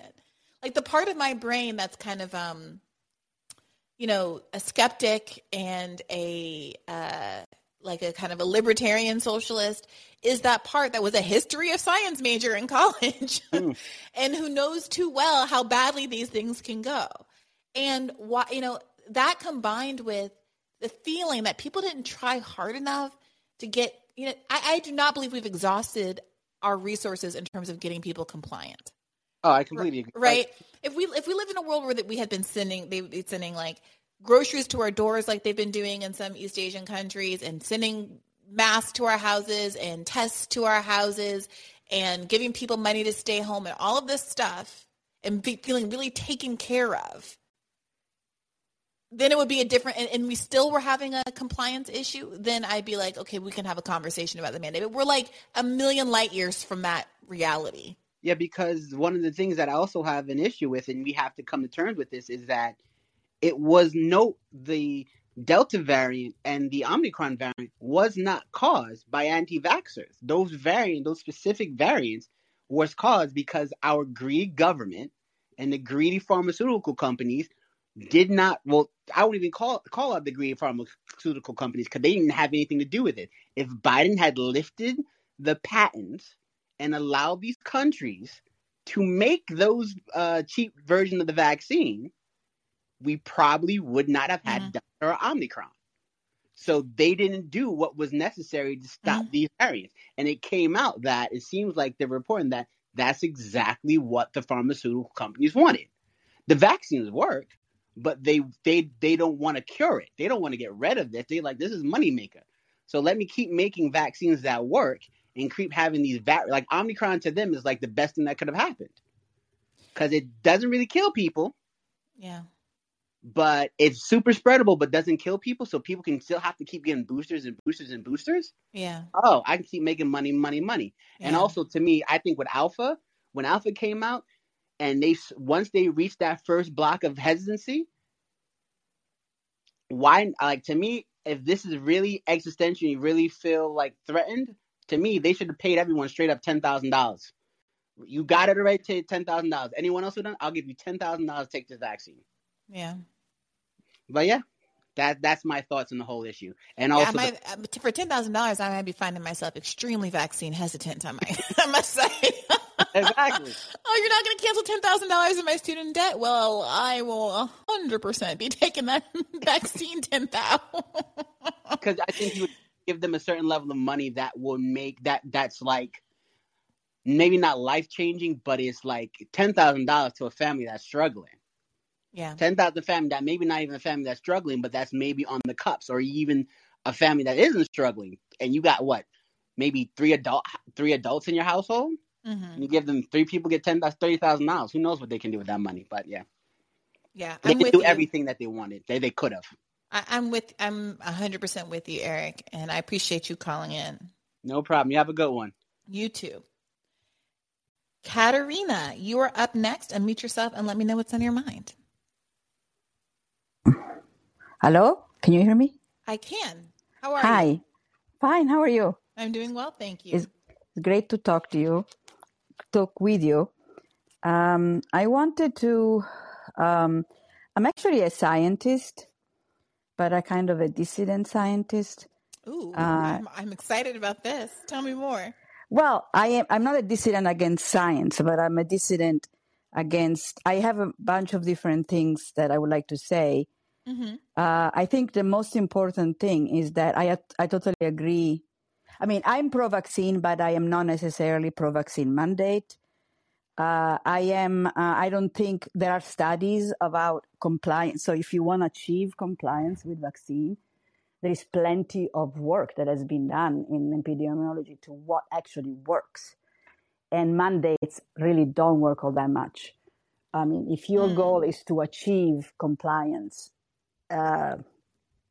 people know that obliging people to do it doesn't really cut it. Mm-hmm. Education. I mean, there is so many things that should have been done in terms of really, like, if you want to be serious about it, it's about, like educating people door to door, like hiring a lot of people that, there are all these plans that we were talking about during the Bernie campaign about job guarantees, hire people to go door to door and explain and answer questions. Because it is totally, I mean, this I've heard Richard Wolff describe this. I mean, it is totally rational for people to be doubting about what the government is trying to push on us. Right. And, if you're serious about the healthcare of people, what you do is you answer those questions so that people will actually start trusting you.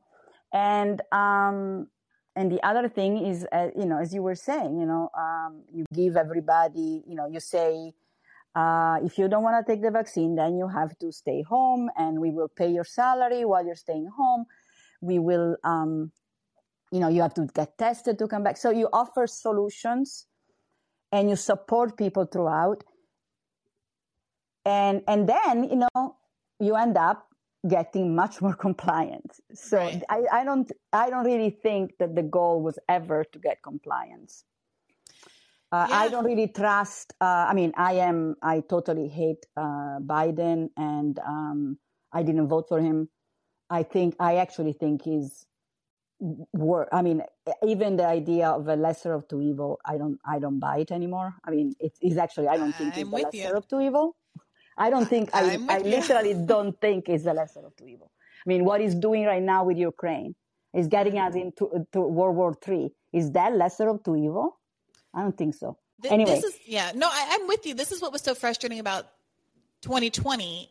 It was so toxic. It felt so toxic, like scary to say anything that was even giving you the whiff of an implication that you didn't think that Trump was worse than Biden. And in that context, when this podcast was just starting, I was writing an article over the summer about how we need to have some kind of litmus test and be willing to withhold our vote for Biden. Like even the like now famous Chomsky episode, it didn't go viral. I think because, I was very gently and timidly asking Chomsky questions. I think it was more this idea that people were so like chagrined that I would even imply that there was some so viable. I mean, I cannot believe how much I was with you with that episode. I just couldn't stand Chomsky. I mean, he's like an old, I don't know, he's an old fart. I mean, I'm gonna say that. Come on. I mean, he's been a dissident for a long time, but I think, he has no contact with the working class. I mean, he has no idea what's going on. And I'm not saying I do, but he clearly doesn't. So I don't think we should listen to him. Anyway, whatever. But I want to also get to the point about these tracker things. So, we have to be able to find a way to get on the side of the people when they organize. And like I really always very much like Richard Wolff's perspective on this. Mm-hmm. Even if you don't, it's by organizing and by answering people need and answering people's questions. Even just answer the question. In an honest way, It's not true that the vaccines, I mean, I'm pro-vaccine. Everybody's vaccinated in my house. And I think I can tell you more about why I think that is very important even with Omicron, because it actually cut enormously the risk for people to get very sick and also reduces somewhat, not completely, the transmission. So, I mean, the reason why we are not seeing enormous number of deaths right now with Omicron, which was spread like crazy, is because of the vaccine by and large. Right. Everybody that is most of the people, I mean, I've had first-hand account from friends and that are in the emergency room. Everybody that is dying essentially is because it's not vaccinated. So, I mean, it transformed things completely. If we would have had a virus like Omicron that spreads like this, without a vaccine, it would have been really crazy. So, but but this has to be explained. You cannot just tell people you have to trust us. And you're absolutely right. The New York Times, none of them are actually saying what's actually going on in a way that people can understand.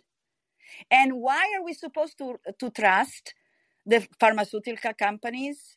Why are we supposed to trust the government? I mean, I think it is very complex, and you have to sometimes say, okay, even though I don't trust the pharmaceutical company per se, I think the vaccine is saving my life, so I'm going to take it, and then I'm going to continue fighting against the pharmaceutical companies. It doesn't mean that if you agree with what they're giving, you're taking what they're giving to you, you agree with the pharmaceutical company, but it is a very complex discussion. And I don't believe that the government, I'm from Italy, and the government in Italy is very similar, is now pushing everybody back to work. And now they're removing all the masks. And then, as you were saying before, the truckers are really terrible, but, we are continuing going we are now opening up restaurants, which is the place where people get the most vaccine, most virus is demonstrated. But none of this is rational. None of this is actually what the governments are doing is not led by the interest of people. It's led by the interest of the people that are making money, be them the pharmaceutical company or the employer that want people back to work or whoever. But and people know it. People can get that nobody's looking out for them, and so why should they trust them?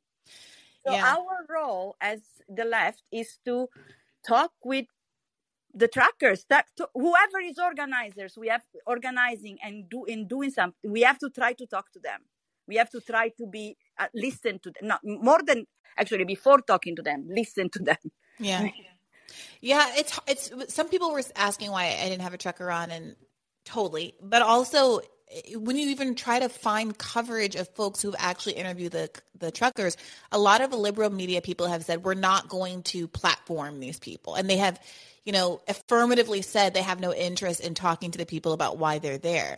And so one of the few accounts that you can find, I mentioned this in the episode, is this journalist who Bari Weiss published on her blog, who, I'm not speaking to the kind of credibility of the report or anything, but it's one of the only things you can find out there that has just, a person who spoke to 100 truckers and did a photo, montage of all of them. And you get some sense of why they say they're there, whether or not you believe it, that's what they're saying. And it's so frustrating that instinct, and this was a little bit what came out in the Talia interview, like to be curious about what's motivating people is it quickly devolves into an accusation that you are somehow sympathetic to the worst impulses that they might be displaying.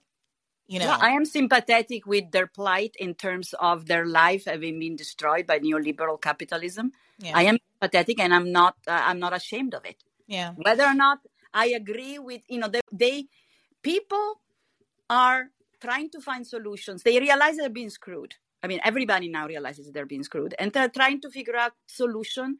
Yeah. And they're not necessarily always, but, Harvard professors don't understand what's going on. How can we expect truckers to understand what's going on? I mean, it's like... There's such an information overload almost is what it is. It's like a void and an overload. It's the internet, and it's too much, and there's no like good housekeeping seal of approval that can accredit streams of information anymore. Yeah, but also these people I would say the majority of, I would bet the majority, I mean, this is obviously my sense, but they probably don't listen to NPR. They don't listen to, they don't read NPR the is not helping you, I'm afraid.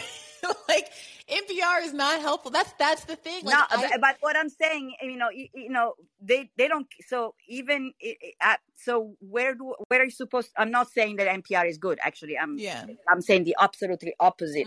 That is good. I hate both the NPR and the New York Times. I absolutely cannot listen to it. I cannot. It's just I think is actually even more dangerous than Fox. Anyway. Yeah, I only turn it on to try to get some Moth Radio Hour. You know what I mean? Some good short stories. Yeah. And anyway, so what I'm saying is that if you want to reach people that are organizing, whatever they're doing, whether or not they're being, they're doing exactly what the profession, our super well-to-do, and educated people think they should do. We should listen to why are they doing it, and then try to have a conversation. And the only way to have a conversation is if you show some level of, maybe not no support, but at least respect enough to talk to them, to listen to what they're saying. Yeah. I'm completely with you, but people don't like that. There's this way that, if you saw like a dying baby in the street and someone said that's a Republican baby, like that baby's parents voted for Trump, there's a significant portion of people who will call you a fascist for trying to like revive it and give it medical care. That like there's like a dumb version of a Republican meme. I saw this ad going around today that is apparently real, where they basically flash photos of young kids on the screen, and they're like, racist, born racist. It's like an anti-CRT sort of an ad that somebody's running. And that's obviously foolish. But there is a kind of sensibility that emerges in some parts of the liberal sphere, which basically says your value is dependent on your kind of political worth, or your political good decision making, and they just feel very comfortable writing people off substantively if they are racist. So that's part of what was coming up in the Talia conversation, right? I'm like, oh well, just out of curiosity, what else is going on in their lives, and the idea that something else might be going on that is bad, and I might feel sympathy for a bad systemic effect that is happening to them, meant that I must also feel sympathy for their white supremacy, despite obviously being a black person who benefits in no way from white supremacy. The Talia one was the person that went underground. Is that the person? Yeah. But that was what's so fascinating about it to me. Because she obviously did see that. Well, I thought that the reason one would go undercover is because you had the same kind of curiosity that I do. I misunderstood the reason she went undercover was because she wanted to dox people and report them. Fine, that's her mission. We were on different missions. Respect. But that general feeling of like you absolutely cannot have any kind of humanistic impulse towards someone. But that's wrong. I mean, it's sorry. That is completely not only wrong morally, it's also wrong. Wrong politically, and you'll never. I mean, and that is why I think liberals are not our target. I mean, we're not supposed to convince liberals. We're supposed to convince the people that have the actual power to do something about it. Liberals, and we can call it bourgeoisie for the actual, and I'm one of them. But we have never led anything. If we want to change something, it's especially now. I mean, they're gonna follow. Even the civil rights movement, it was led by people on the ground, not by liberal whites from Newton, Massachusetts. I mean, that's true, but also like Martin Luther King had a doctorate and grew up in a middle class family. I mean, it's a mixed bag, right? Yeah, but it's different. It's different. Okay, when I'm talking about bourgeoisie, I'm primarily talking about liberal white people, and when is the last time they've led a movement? I guess the American Revolution, but then after that, I don't know. Yeah, well, you Katerina, you're going to have to fight with Sylvester about whether or not we need to get these soccer moms, or whether we should abandon the soccer moms. But I appreciate you calling it. I really enjoyed talking with you today. All right, bye-bye. All right, bye-bye. Carol, you're up next. What is on your mind, my friend? Hey, Bree. Thanks for taking my call. Of course. I saw you deep in the queue an episode or two ago, and I was like, oh, no, I'm not going to make it to Carol, but I'm glad you made it this time. I usually am like, oh, if it seems like the topic is a little too deep, like yesterday, I was like, I'll just wait. But today I made it. So a couple of things. One, I actually recently watched Dope Sick. It's a Hulu show about the opioid epidemic and why the Sackler family and how the behind the scenes of everything that they did.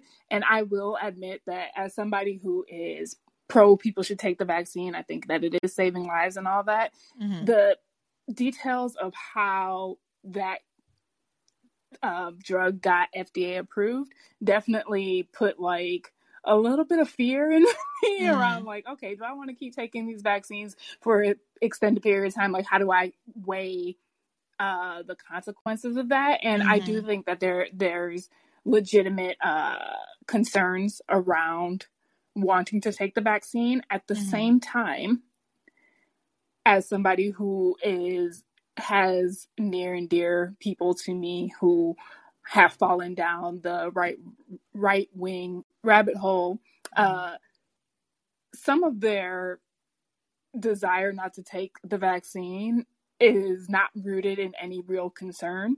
A lot of it is rooted in like a sense of identity and belonging to a group of people who are opposed to the vaccine, which means those people are in many ways not reachable until you can pull them away from identifying so much with that way of thinking. Does that make sense? No, 100%. Yeah. And so I think sometimes when we have these conversations, like it is important to say that there are legitimate reasons to be concerned, but there's also too often I don't hear that specific aspect of it discussed in terms of saying like how realistic is it to reach certain people, and then how do we think about which groups of people are actually reachable. So yeah, I was thinking when Katerina was talking actually that imagine we lived in a world, I'm just talking about my ass obviously, but imagine we lived in a world where instead of even just promising someone $10,000 or whatever for taking the vaccine, we said, okay, anybody who takes the vaccine and has outstanding medical debt will have the medical debt canceled or paid for. Like, just because what is it? Like 50% of all bankruptcies happen from medical debt. I think it's like upward of 50% of Americans have some form of medical debt at this point. So you're gonna be hitting a lot of there's gonna be a lot of overlap there. And no, I do think some people would be like, nah, I really don't trust it. You know? Maybe, but to the extent that your concern is like these pharmaceutical companies are hurting me, this medical establishment is, the albatross around my neck. They're creating some relationship between taking the vaccine, which you see as benefiting these groups, and the fact that doing so will at least hurt them in some way, cancel their ability to collect from you and fill their coffers more. Psychologically, I find that to be deeply satisfying, but obviously my politics are what they are. Yeah, no, I get that more so. So my second point is really around, like, I wanted to talk about this since the BLM episode, and this question of identity keeps coming up. And, so often I hear people talk about how identity gets weaponized. And so there's like this immediate desire to move away from identity. But I feel like what's really needed to solve that problem is not trying to pretend that people don't come from different groups and look in different ways and get sorted into different categories as a result, but to recognize like true identity. And by that, I mean, like, we really need to recognize that even within all of these identity subgroups, there are people who hold views that are not necessarily leftist, but also aren't necessarily held because of some kind of internal whitewashing or some self-hate. So like there are trans people who laughed at Dave Chappelle's jokes, and they don't cease being trans people who love being trans because of that. There are Black people who are conservative who come to those ideas for very specific means. So like in my family, there's a lot of people who are very pro gun rights, but that's because I have a whole bunch of family from the South and who are very much like, oh, we needed to like arm ourselves to protect ourselves from the KKK. And so we don't have this kind of anti-gun thing that other people might have. So there's a lot of things in that space that I think people don't recognize. And to me, the solution is much more like we need to give our identity space to breathe and space for discussion. So when I think about the kind of Black media space, like if we had more hard journalism outlets that did investigative reports on like, okay, we've got students who are protesting the dorms at Howard. Like those dorms didn't suddenly get that way like just because the Biden administration reneged on their financial commitments. Like there's a lot of stuff that's going on in the meantime, and that's it. And there should be journalists who are Black, who care about those things, who are cultivating Black audiences, who can dig into that sort of thing. So one of the things Sean was saying was, I mean, there is this sense among Black people sometimes that you don't want to air your dirty laundry, and that people don't want to do the investigative reporting that will draw criticism to an institution, especially if they feel like nothing good is going to come of it. There's no funding that's going to come anyway. And there is this kind of perverse way that, I don't want to can't talk shit about Jim Clyburn, can't talk shit about Howard's management, can't talk shit about, what's her name? The mom from The Cosby Show. Claire Huxtable, what's her real name? Debbie Allen's sister. Why am I doing this? Felicia Rashad.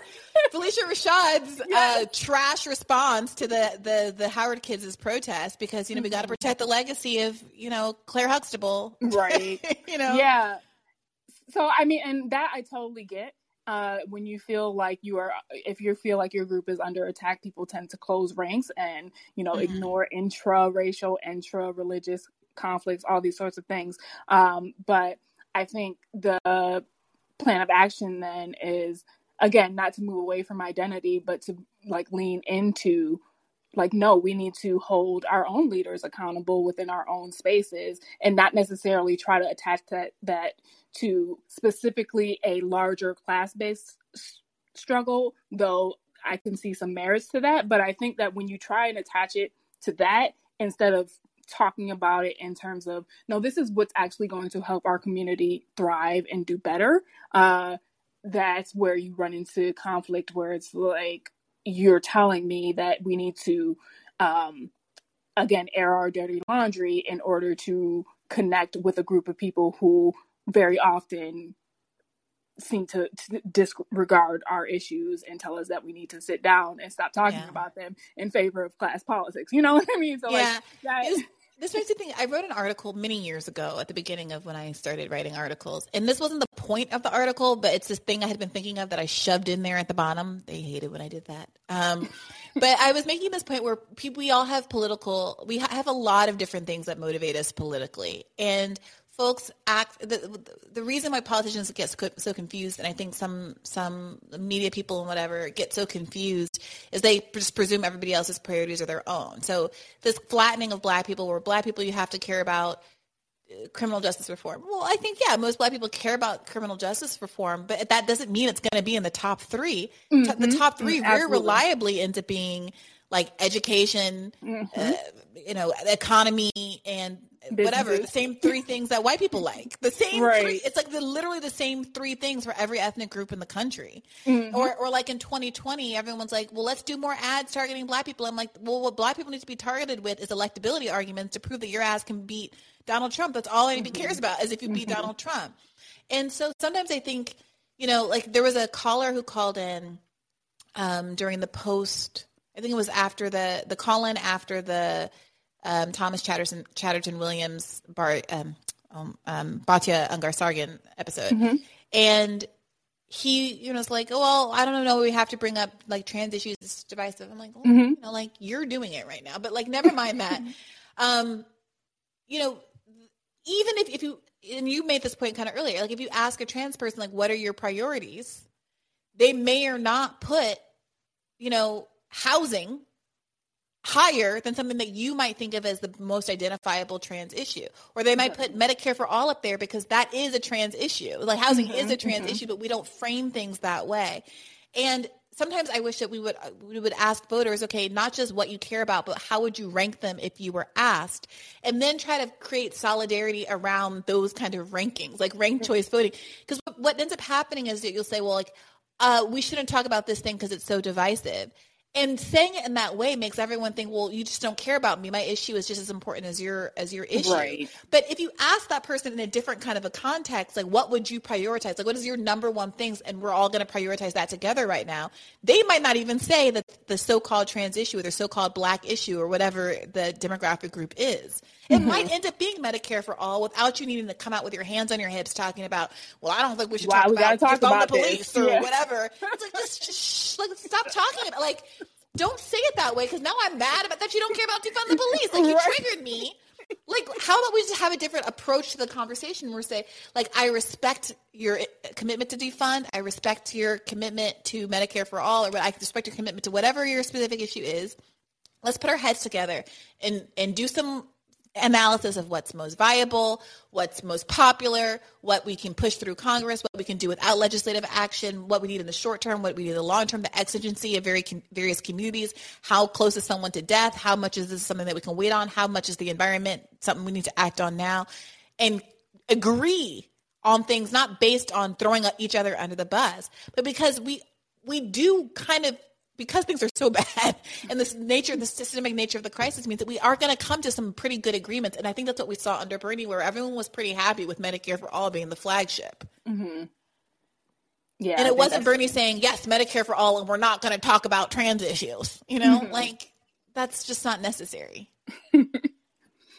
So last point is, it'll be really quick, is a couple, I think it was Sylvester, but like I've heard this before where it's like, oh, well, if they're allowing you to do something, then you're not really doing something that's radical enough to actually change the system. And listen, I think that there's something to be said for like, if they're allowing you to protest in a very specific spot and, you have hours and, you're not disrupting anything at all, then obviously you're not doing much. But sometimes I hear this and I'm like, I feel like some people get so deep into these things where it's like suffering for the cause is more important than actually getting the thing done.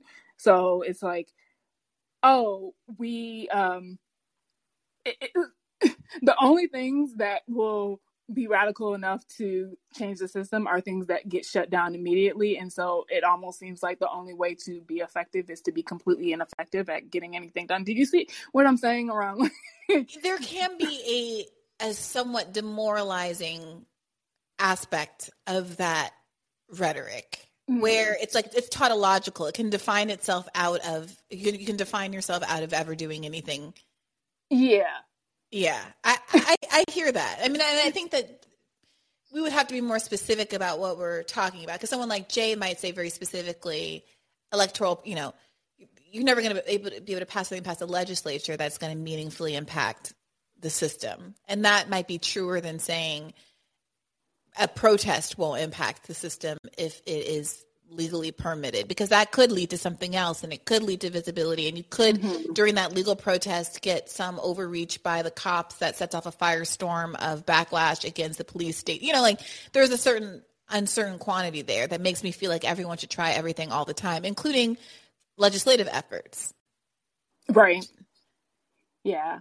But so I hear you. Yeah. Yeah. And I think it really just goes back to what one of your first callers said, which is that we just need to be more open to different tactics instead of judging tactics because they don't meet our personal standard of radicalization. And I get, again, time is limited and attention is limited, and people are really trying to vie to get other people on their side so that they can do the things that they think are going to work. But man, I don't know. I think about these things. I'm just like, man, we need resources. Because that's really what that is like no one has any resources, and we need people to believe very deeply in our specific strategy in order to feel like we can move it forward. Whereas, if we had some money and we could just hire a few people, I know I'm always on the business tip, but no, I appreciate that. I also wanted to, before I forget, ask you, Carol, you had recommended something about NFTs to me, and I wrote it down somewhere and I couldn't find it. What was the name of that YouTube I have to watch? It's like 15 hours long. It's Line Goes Up. I was really trying. I was like, I was not going to bring up crypto at all. I'm just going to leave her alone. Crypto. On that subject. What was it called? No, I was invested in the other day. I was like doing a task where I could have been running it in the background, and I couldn't remember what it was. It's called Line Goes Up. I think it's at like 5 million views. Line Goes Up at this point. Yeah, Line Goes Up. All right, there it is. Yeah, by Folding Ideas, I think. I got it. All right. Yeah. Thank you, Carol. I appreciate it. Always Have a good night. Hearing from you. Have a good night. Now we are to the 2-hour 9-minute mark. You know what that means, cats and kittens? I think I'm going to wrap this up and go and get some groceries, maybe a little bit of a sweet snack, a plant-based ice cream. Am I right? No one else has a dairy issue? At any rate, I want to thank all of you who did so many excellent clips from the last couple of episodes. Some of you are like real all-stars, and I've been pushing them out. There were so many that I was like, I can't even push all of these out because my timeline is about to get mad at me. But I'm going to keep going, dribbling and drabbling, because, I mean, so many people listened to them and responded to them, and I think it piqued curiosity about the kinds of conversations we're having here, which I think are so rich and so meaningful, and you all are so fabulous that I really appreciate every single one of you who did a video clip. Those of you who don't know what I'm talking about, one of the cool features of this app is that there's a transcript that gets created when I post it, and you can go through and find the minute or two where a point was made that you liked, or where you were talking, or whatever it was, and you can create a little soundbite that automatically generates, when you download it to your phone, a transcript on the bottom. So it's like a little video that you can then post to social media. An audiogram is sometimes what they call these things, but it makes it very easy to share audio content in a way that can be very difficult. You listen to a 2-hour podcast and you're like, oh yeah, friend, listen to this. And no one wants to commit that long or search for the 30 minutes or whatever, the 10 minutes in the middle that you thought was really compelling. This helps you out in that respect. And I really appreciate those of you who've done that clipping work for me. We will be, of course, back here on Thursday. It will be an episode about Ukraine. I promise to know something about Ukraine before that episode airs. The interview will be with, well, maybe I should hold that, but it's a foreign policy guy that I think you guys are really going to like. And I'm going to try to represent all of the views on this issue that have been percolating around the left. If there's something in particular that you think I should read, feel free to @ me or drop it in the notes to this, because I want to faithfully represent all of the takes that are out there. It's a rapidly changing situation, I know, so we will be recording the day before Thursday episode to make sure it's up to date. Looking forward to seeing you all then. And as always, take care of yourself and keep the... God damn it, I had this video all queued and I think I got rid of it to search for that YouTube clip. Sorry. I'm gonna get this for you because I really feel like part of my project is educating you musically. I take the end of our episodes on Bad Faith very seriously. The musical cues and the fact that I'm able to do this without copyright strikes here is very meaningful to me. Okay, here we go. Take care of yourself and keep the faith.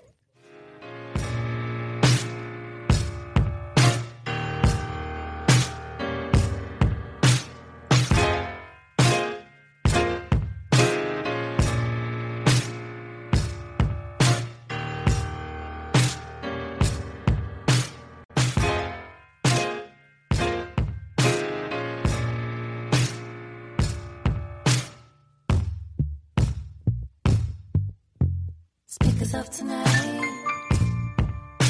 Turn off your headlights tonight. Don't drive the ride too slow. Don't look too close.